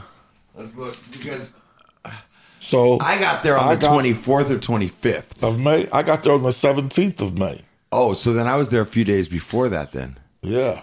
Yeah. Yeah, I got out on the 17th of May. I just saw that recently. Yeah. And I might have gone. Memorial Day is on the 25th this year. Yeah. So I was there before Memorial Day happened. It was like the Friday before Memorial. So I get to Walden House and turn my phone in. So let's maybe give up my phone. Right. I didn't want to do that. Yeah. I still wanted to call family and everybody. Right. Non-com. So I was there 6 days, and she said they came in and told me they wanted me to run the Nexus desk. Yep. You remember Yeah, that? I mean, as soon as he came in, they were giving Ralph jobs, and Ralph had plans the moment he came in. Did he? Yeah, he had a plan. He was saying all these things he was going to do, and one by one, started doing them. Right. Right on. So it wasn't that easy for me. No. For me, I make it sound easier No. Ralph makes it look easy, but he put the effort in. That's the Michael It Jordan took time, but he of had the the CMC patience. right there. You got to imagine, you're out after doing all that time, and you're free. Right. But you're not completely. You don't. You Parole. now have to. You're on parole, but at the same time, you have to live by the conditions of this transitional of living. Walden House. Right. Yeah. You ain't just able to just walk outside. Right. They take your phone, and you'll see a lot of guys just walk up out of there on parole because they're unwilling to now To abide follow by those rules. I've been following fucking rules for 25 years now, but there's a couple guys in there that were able to be like, you know what? Yeah, I'm free, but this is part of the process. This is just 90 days I have to go through. We had the best group. There hasn't been a group like us. No. Still. We got some partners that we came through there together. Yeah. That were tight. We all were on the Core. We ran core. We ran the that house. Yeah, we ran the house. Yeah. So wait a second. So when you come, when do you see Lucky? Like, what's Lucky doing? What's he doing when you come out? Who's lucky? Steve Luciano, Lucky Oh. Luciano. See, that's my boy. Yeah. I already know I'm by Steve. Right. Okay. All right. He was Steve then. I'll never forget the day we sat down and started talking about the play. What play? Armor. Armor. That play? Yeah. That could be bad, man. Yeah. That could be Absolutely. really bad. He told me about the play. Yeah. We were at Starbucks going crazy. Yeah, that's the play. Yeah, and we talked about it and we wrote on it and we were trying to iron it out. Me and Ralph. Hey, and so now here he is. He's got a show. Yeah. It's like blowing up. Yeah. We got a sponsor, Manscaped. Wow. Yeah, like, for man facial hair and everything Yeah, else. Tell him what They else can- we're doing. Tell him what else we're doing. What do you mean? He doesn't know about all the stuff we got. He doesn't going. know? No. Oh, man. Steve's rolling deep. We got a television show, right, that we put together that's got funding, that's been blessed by Patricia Arquette. I can say that. Mm-hmm. That I'm in the midst of halfway writing the script for, which we're bringing to. First, we're going to do audio for the listeners. Like, I don't know if you listen to the podcast Serial or Crime Town or any. My friend tries to get me to listen to the podcast that comes out at San Quentin. Yeah, but I just haven't had the time to do it. But you can really put me down on it. Yeah, and so I'll start paying attention. Yeah. So we're putting what kind of TV show? Oh, dude, this we're show. We're going to talk about that part off air. Yeah, but that show. But yeah, so that show's that's big, and we've got all these people working on it, animators. We've got whatever. It's an amazing. All right. Then we got 2 documentaries. We got a documentary that we're producing called Westlow's, which is about the West Side, California, like Venice, Santa Monica, lowrider culture. Right there at Venice Beach. It's beautiful. Of course. All right. Anyone says different, I put them in a headlock. Then the other one is we're working on one with women that are in gangs. A documentary about women, and we're learning that, like, as tough as dudes think they are, they ain't nothing on women. I just saw a thing on TV. Yeah. No, it wasn't TV. It was on my YouTube about women in prison that blew me away. Right. Really? I mean, it had to be tough to blow me away about prison. How so? How so? Because they are bad, mean as hell. They don't play. Hey, they do not play. You got to believe that somebody who has the capacity to carry a human life in there inside of them is going to be capable of some stuff that is beyond. My wife, when my son was born, we had gone through the Lamaze course. Right. This is in Germany. Mm-hmm. German Lamaze. No, American Lamaze. In Germany. Okay. And she was in hard labor for over 48 hours. And she only felt 1 contraction. Because I was her coach. And it got so that they put the fetal monitor on her. Mm-hmm. So I could watch the contraction start, wake her up, get her into her breathing exercise, and then watch the contraction subside. It's okay, baby, you go to sleep now. Right. Nice. Right. 48 hours I stayed up with that woman doing that. Right. But the first contraction that happened to her, hard contraction,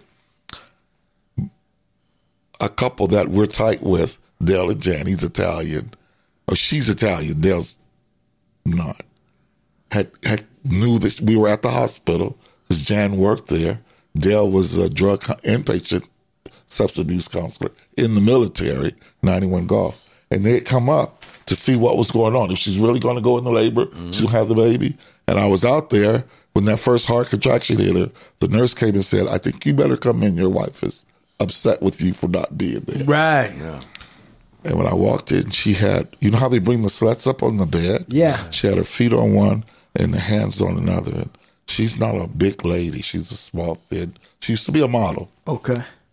And I saw the veins pop up in her arm. I said, oh, my God. She said, you take me home. And I said, oh, no, I'm not. Right. We're going to get into this breathing exercise. Right. It's time to get Lamaze up in here. And I was talking with my daughter, who is having her first child, my youngest daughter, who's pregnant with her first child, just the other day. And I said, did you ever read in Marcus's baby book what your mom wrote about going through the Lamaze? She said, yeah, I know. You were really something. Yeah. I said, you and your husband better go to the Lamaze. Right. She said, okay, Dad. But when you're a guy, because I was same we don't thing know with the pain. I was the same thing with my wife in terms of being there with it. Sean, he was there with his wife. They had the baby in the bed. Yeah.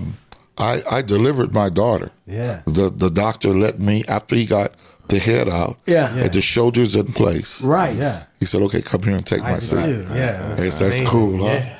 And then the dog, his dog was just watching. You caught your kid, right?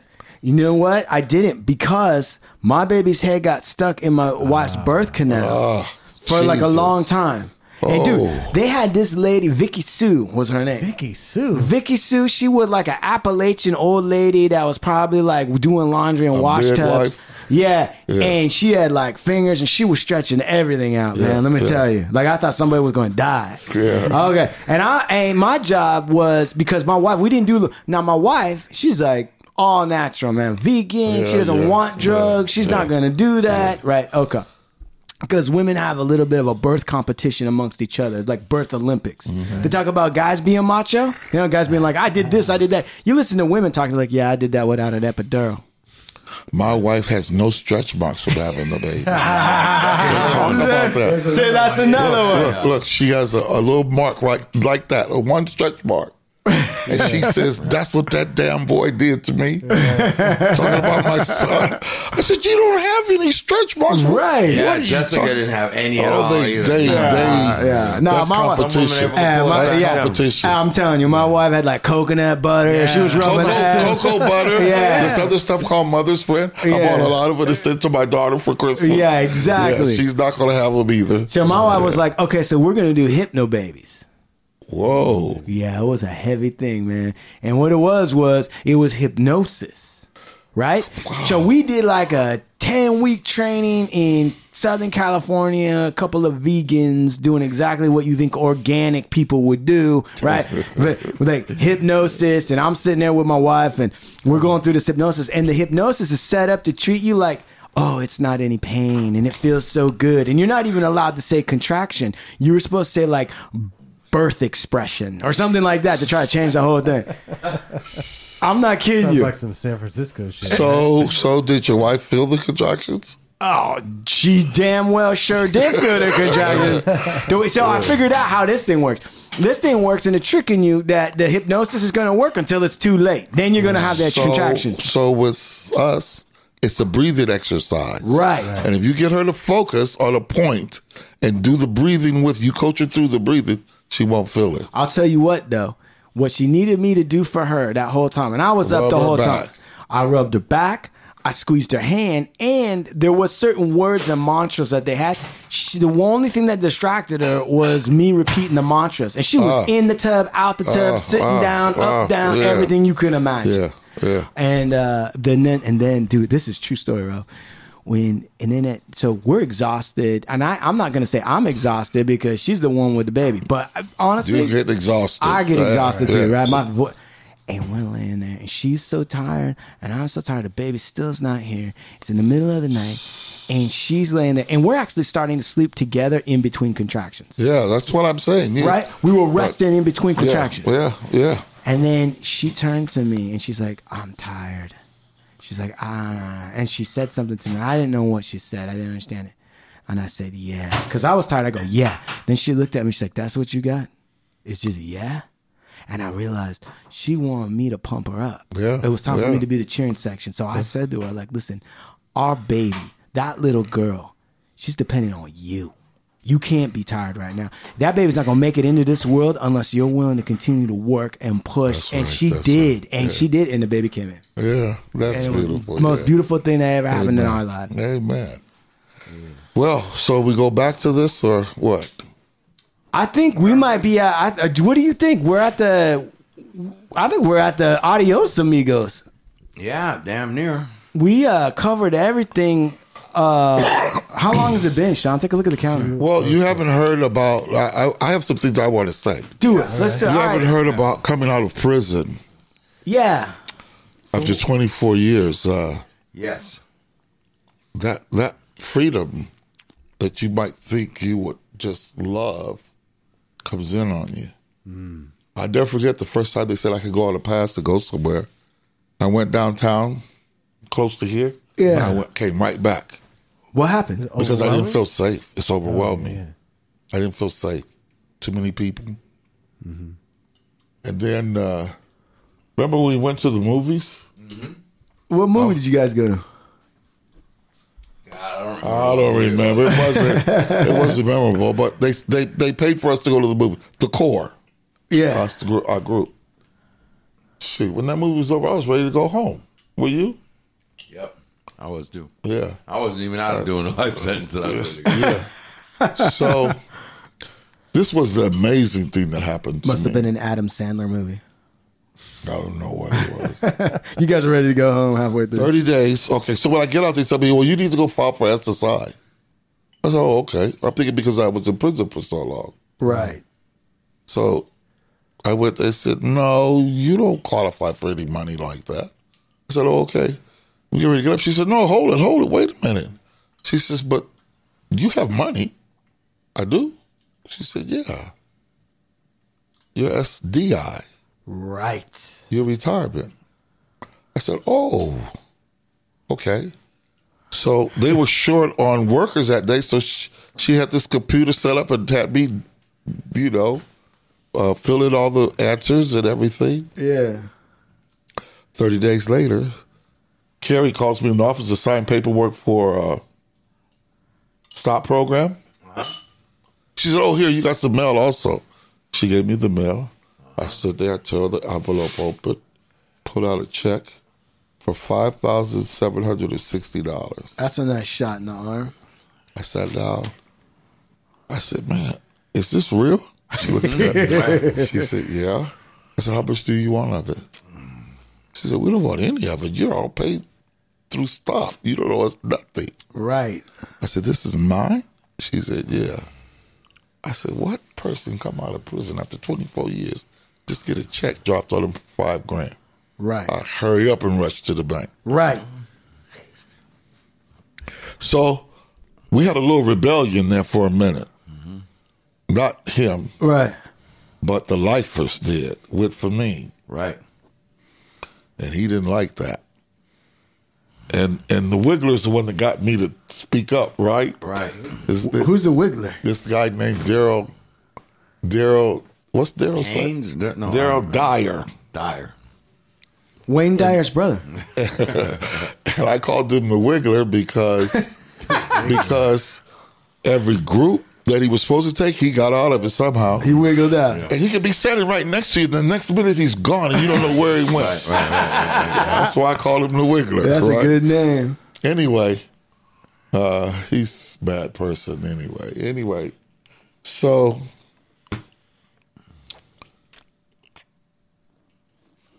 because of me being the leader, it seemed like, of this rebellion of the lifers, because we're saying we're not in a drug program, we're in a transitional program, and you have us going through these drug things that we did all while we were incarcerated. We don't guys that I didn't use drugs in 20, 25 years. Right. Their problem wasn't drugs anymore. 31 years since I smoked any weed. Right. Yeah. So, but you got me going through this, and I can't go to work. So they made me stay there for 5 months. And that's like a penalty. That's a penalty, yeah, because everybody else left me. Mm-hmm. Right. And then I find out I shouldn't have even stayed there 20 days. They should have done an evaluation and sent me to the island from the beginning. Man. But anyway, I did it. I did my penance, right. Right. And so it's time to get a job. Right. And I told everybody from prison, I don't care if I have to flip hamburgers. I'm going to be the best flipping hamburger person you ever met. Right. Mm-hmm. But I know I have skills. Right. So I got a job with Acrobat. It's a outsourcing agency. Got it. To be a dishwasher at Genentech. Dishwasher? Yeah. So the first 6 months out of prison, that's what I did. And then there was some clean dishes, huh? Yeah, I remember. You were going to Genentech. I remember this. Not just clean dishes. They loved me there. Yeah. They loved me there. The manager started crying when I told her I was leaving. And I still call her today. Every Christmas I give her a call, But I did the job, and I was satisfied. Right. I got a paycheck. Yeah. I mean, after 20 years in prison, the paycheck is nice. Right. Yeah. And then they had the opening at Health Right. The agency that he went through. Right. Yeah. So I came to work for Steve at Health Right as a recovery coach counselor. And that's been pretty rewarding. Right. Yeah. Really rewarding. Yeah, like the group of guys that went through together, like he's talking about core. Yeah. Like these guys that we just all happened to be there at the same time. We all started running the house, and we were the voice for all the clients in there, right? Right. There's like 5 of us on the board. Yeah. 4 of the 5 of us all got hired on to work for the agency. So he comes on as a counselor. What's his name comes on as a counselor? Your program has blossomed. You know what it is? Ricky went on as a chef. Ricky's hired.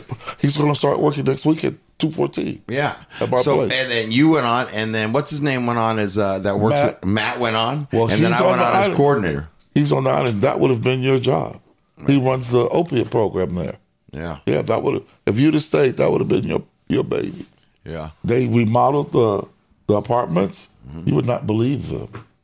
Yeah. And they got a good program going. That's top dollar now. So like the SLE that I was at, no more. No more SLE. Right. All the opiate program. It's the money. Yeah. They pay the most for that. But there's a lot of the opiate problems out there right now. Of course it is. The Oxycontin and all that. Oxycontin, fentanyl. Right. Killing Fentanyl. people. Kill Prince. We've had a death on the island. And who? You know that apartment behind mine? Yeah. Different thing. Where the staff used to go? Yeah. Well, that's fentanyl. now He was taking clients. fentanyl, but that didn't kill him. Okay. And there was a death in there. Probably Dead 3 days. 8:15 a death and 2 deaths. 2 deaths at 890. 2 deaths, all on fentanyl? Yeah. Jesus. And then a staff death. A staff death. Staff death. Paul. Mexican Paul? Yes. What happened to him? They think he fell out a window. Oh, I heard about that. That's crazy. At 890? At 890. Fell out a window. They said they don't know if he nodded out or what was up, right? Yeah. He was probably sitting in the back by Fermin's office where that bathroom is. Yeah. And then that next office, not where the lady from Stop used to come, but there's another office behind there. He used to sit back there and smoke a cigarette. And they don't know if he had been out late, sitting there smoking a cigarette. The sun is out, nodded off, and fell off that ledge. That's a far drop. Or somebody pushed him. Right. He was dead when he hit the ground. Wow. Yeah. Yeah, That was sad. Yeah. Very sad. But yeah, fentanyl is alive and well here in this city and is killing people. Right. Yeah. Killing people badly. Right. Yeah, I walked through that. I walked through the Tenderloin a couple times, and there was dudes that come up to me, and they had them in envelopes of fentanyl, white powder in these black envelopes. Man. They call it fent. They're just selling that shit like it's nothing. And they're using it like it's nothing. Yeah. Yeah. Horrible. Right. One time you hooked. Right. One time. I was in the barber shop yesterday, and the guy came in to get his hair cut, and the barber is talking to me, and this guy started talking about some girl he saw that was in a program, got out, and then, relapsed and everything. And he said, same thing happened to me. He said, just took one hit of some crack with fentanyl in it. He said, I was out of control. Man. Yeah. Hey, so now, just to get pulled up to date, you're gonna be doing some work. Well, I'm getting ready. I just sent my resume, cover letter, and application to Uncommon Law. Oh yeah. They're starting a pilot program, and I would manage that pilot program to train attorneys, law students, to work with families, and then go into the prison and train inmates to go to the board. Yeah. Okay. Something I was doing in prison and out of prison. There's a young man that I told you about at the beginning. Listen to this, you guys. Listen to this. Yeah. Give him a little background on this. He had to get his GED for me to kick it with, so he could kick with me. Well, this young man, his story is really hard. His mother was a crack addict, a prostitute. His father's a drunk, an alcoholic. So he grew up with his grandmother. And I guess around 13, his grandmother died. He couldn't stay at his father's house. His mom was gone. So he stayed with a cousin. They were older, So he followed in behind them. He's a gang member. That's how he catches the murder. Excuse me, I don't like using that word. That's how he committed the murder. So... Because that language alleviates the responsibility. You catch versus commit. Correct. Got it. So he comes to prison. We beat. He denounces the gang. He starts sharing his story everywhere he could, to every classroom he could go in, every shop he could go in. 14 years old, he committed this crime, and he killed a paraplegic. Right. Okay. And he's talking about his life. And he started to do good. So he wrote the gang diversion part of the curriculum of the life awareness program that I started, and was one of the facilitators. I had about 16 guys that I trained to be facilitators, and I only used 12 of the top 12 is who helped do the program with me. We had 22 suicides in 18 months at Camp Snoopy. Wow. That's unheard of. That's crazy. And they were on the warden, Cheryl Gonzalez, because something's wrong. Right. This is the easiest place to do time. And you come up with 22 suicides, not on one yard, but on all 4 yards and in that setting. So what's going on at that prison? Right. That's an aberration. Well, I used to sit on the board with the medical staff, the MAC reps. Each tier in that prison had a MAC rep representative, would meet with staff. So I would meet, the medical department went into receivership because they weren't doing their job correctly.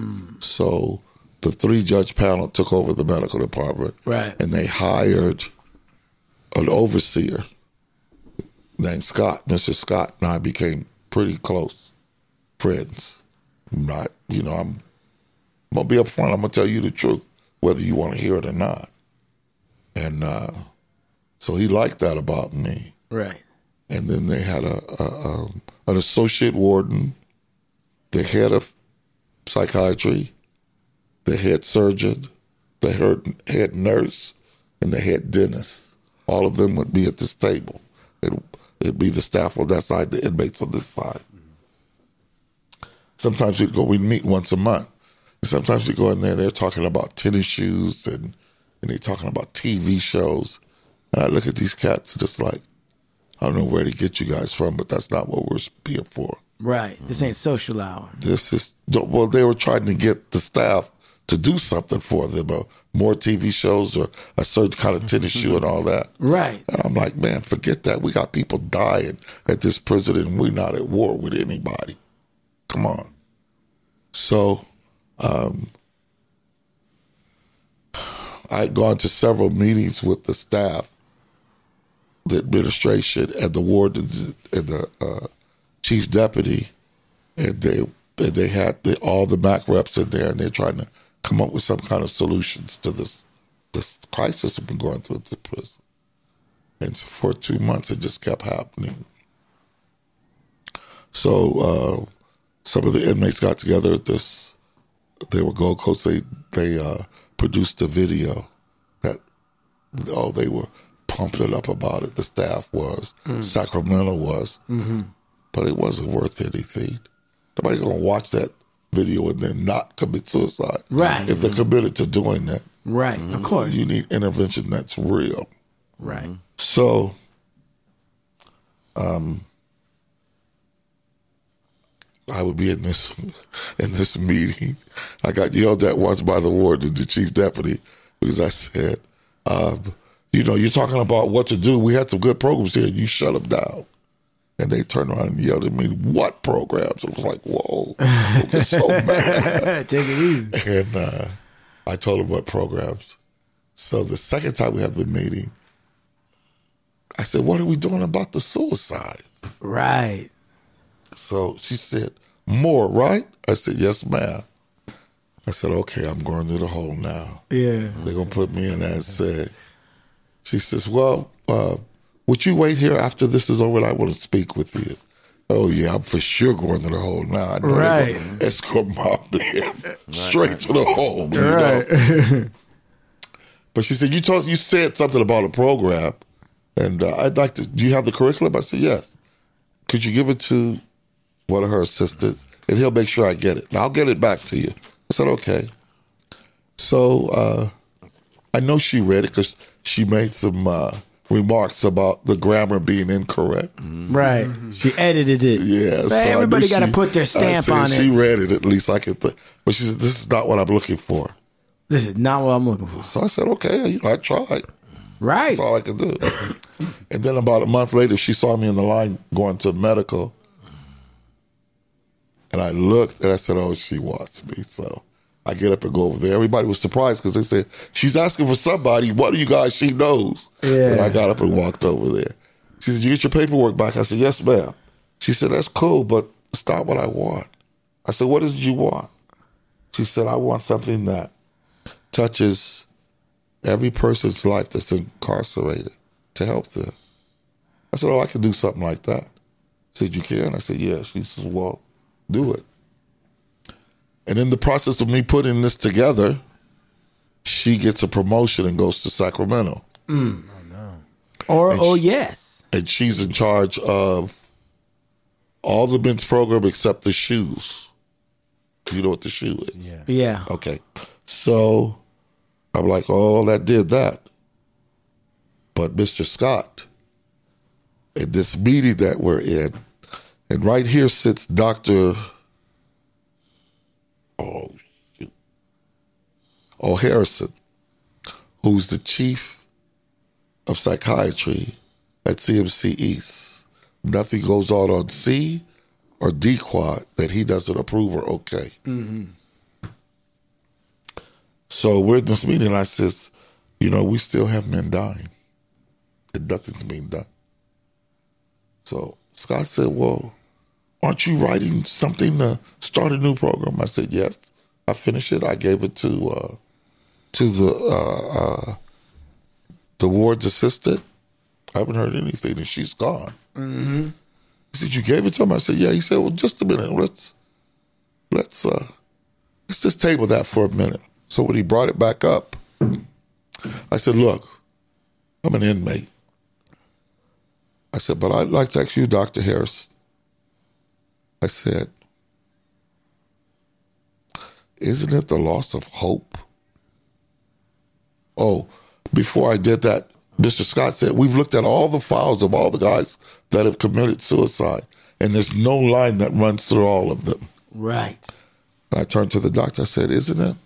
And I'm not trying to tell you how to do your job, sir. I'm just an inmate here.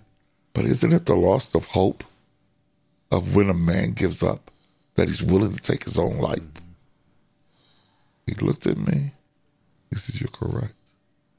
So Scott said, let's stop for a minute. And he went and got the guy that was supposed to oversee this program getting started, right? Mm-hmm. So he comes in and he looks at me. It's like, oh, here's this ninja again. I know that's what was in his head. And Mr. Scott says, well, what about the program Mr. Morris turned into you? He said, well, I read it, and it's no different than all the other programs we have. He says, the same people go to all these things. I see the list from AA and NA and the same names all the time. I looked at him, and other staff looked at him like, what are you talking about? Do you know that people that go to NA and AA in prison have to do it all the time? If not, they lose their sobriety. Right. And then the board is really going to shoot them down. Right. Because you started NA and you didn't continue with it. Right. No follow through in your life. Right. He was unaware of that. What? Yeah. Wow. And he's up in the administration. Right. What a dummy. So Mr.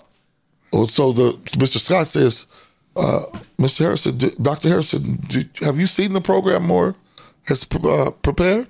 He said, no, I haven't seen it yet. I said, I'll get it to you tomorrow morning, sir. And I'll have one on your desk, Mr. Scott, before you come into work. So they didn't know that as soon as she said for me that I could write that program, the first person I went and talked to was Dr. Harrison on his yard. Because I don't want to step on your toes. You run the mental health department, and you probably do a wonderful job, sir, and I don't want to mess with it. But this is for the people that aren't on the mental health yards. And we talked about it for about 2 hours. And he shared his opinions, and I shared mine. And then once he read, he said, you did a good job. So about 40 days later, I'm going up front to do another group. And he is walking up front, and we walk together to the visiting room. He said, you did a great job. Don't worry about it. You're going to get the program. So about a week later, this dummy comes and tells me, you can start your program and I have a sponsor for you. It's like,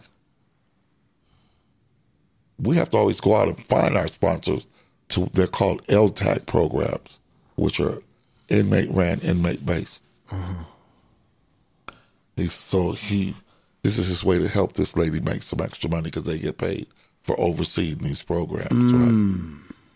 So we get started, and after the first 16 weeks, the 16-week program, and at the end of that, we're going to have a graduation in the visiting room, and I invite the people from the staff from education, the staff from mental health, the warden, the chief deputy warden. So the warden, Mr. Valenzuela, comes in, and he says, look, I have a previous engagement. Introduce me first. Let me say a few words, and then I'm going to duck out. No problem, warden. So politics. That's the politics. It's all politics. Yeah. Man. So I introduce him. He talks. And then I bring up 4 of the guys that I asked to write speeches about what they thought about the program. And they did such a wonderful job. The warden wouldn't leave. He called me over. He said, I want to talk again after they finished. Oh, yeah. That's big politics. Yeah. So he was really proud of the job we did. Right. And he talked about how he hated going on B Yard because I'd always see it, and I never took no for an answer. You know, that he knew when I saw him, I was coming at him for something. Right. And it was first, I had worked in education for a number of years, and the teacher that I first started working for became the principal. So I would get her to copy the material. It's 134 pages. So she would copy it. And then that got too expensive. So I said, she can't do that anymore. He says, we'll get a copy, whether it's the print shop or we'll send it out to Kiko's. So they printed the book up for me. Yeah. And they do about 200 each time. They've had 8 runs of that book so far. Beautiful. Beautiful. Yeah. Man, That's how he got the name Relentless Ralph. I'm telling you, man. No, my name is Resourceful Ralph. Resourceful Ralph. Yeah. Ralph, man. It's unbelievable, man. It really is, though, Ralph. I mean, It's a beautiful story. Beautiful story. Off the hook, man. Yeah. So, real quick, let me wrap up with this. Okay. That young man I told you about. Yeah. So I went to a barbecue at PLO, the prison law office. Yeah. And they had me come in and do this twice for their attorneys, their whole staff. And then I did the training for them to get the warden and chief deputy at the prison dismissed. And then they invited me to come to a training that their staff went through of how to help inmates get computation of their time off. So I went through that training. Right. And I told them about Stuart. And that's what I wanted to do. So Stuart's the guy that committed the crime. yes, the crime at the beginning where we started. Right. And they took 13 years off his sentence. And that put him at the board this past June. He walked out of prison a week before Christmas. And he's doing really well. There's Christmas again. Yeah. Wow. And that was Ralph directly making it happen with PLO. Right. Yeah. Yeah, staying consistent. Because you told me about this dude and that you were working on him. They represented him at his board hearing. Yeah. You told me a couple years ago about this guy, how you were going to work for him. You hadn't given up on him. And and he got out. He's out. Yeah. I love it. So the job I'm applying for is going to be doing that kind of work. Right. Yeah. That's what's up. That's it. All right. PLO. Man. Big shout out to them. Uncommon Law. Uncommon Law. Right. One of the founders, one of the guys was a founding fellow for the Obama Foundation. I just looked that up. I didn't really know. If you got a situation, see a movie about Circle. It's a guy that was in Katrina that moved to Oakland, got a job with the Oakland School District, working with at-risk kids. It's a film about him. Yeah. And Keith Watley. And I'm going to view that on Monday evening. And then that following Tuesday, we're going to sit down and have a panel discussion about this. I love it. Let me ask you something. So, Ralph, eventually as this show gets aired, we've got a lot of listeners that are kind of involved, one foot in this world, one foot out, family members that are incarcerated, right? Right. Yeah. And I'm sure that people are going to be inquisitive, man. They're going to be like, hey, you know what?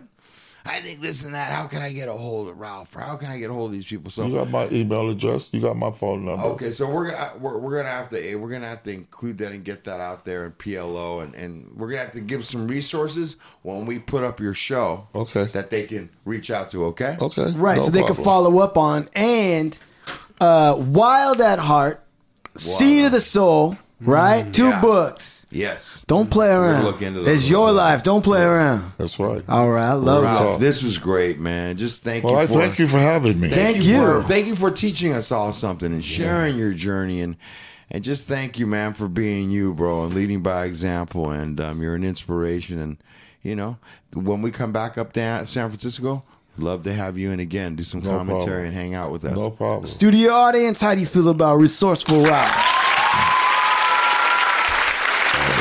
I love you, Ralph. Yeah. Yep. Keep your clothes on, Ralph. All right, listen. Thank you again, Ralph. Yeah. To my co-host, My pleasure. my sound engineer. You guys did a great job. It, gentlemen. Thank you. Thank you so much. I want to say, from the Hard Luck Show, the greatest show on earth, San Francisco, California, good night, adios, and we're signing off. Adios.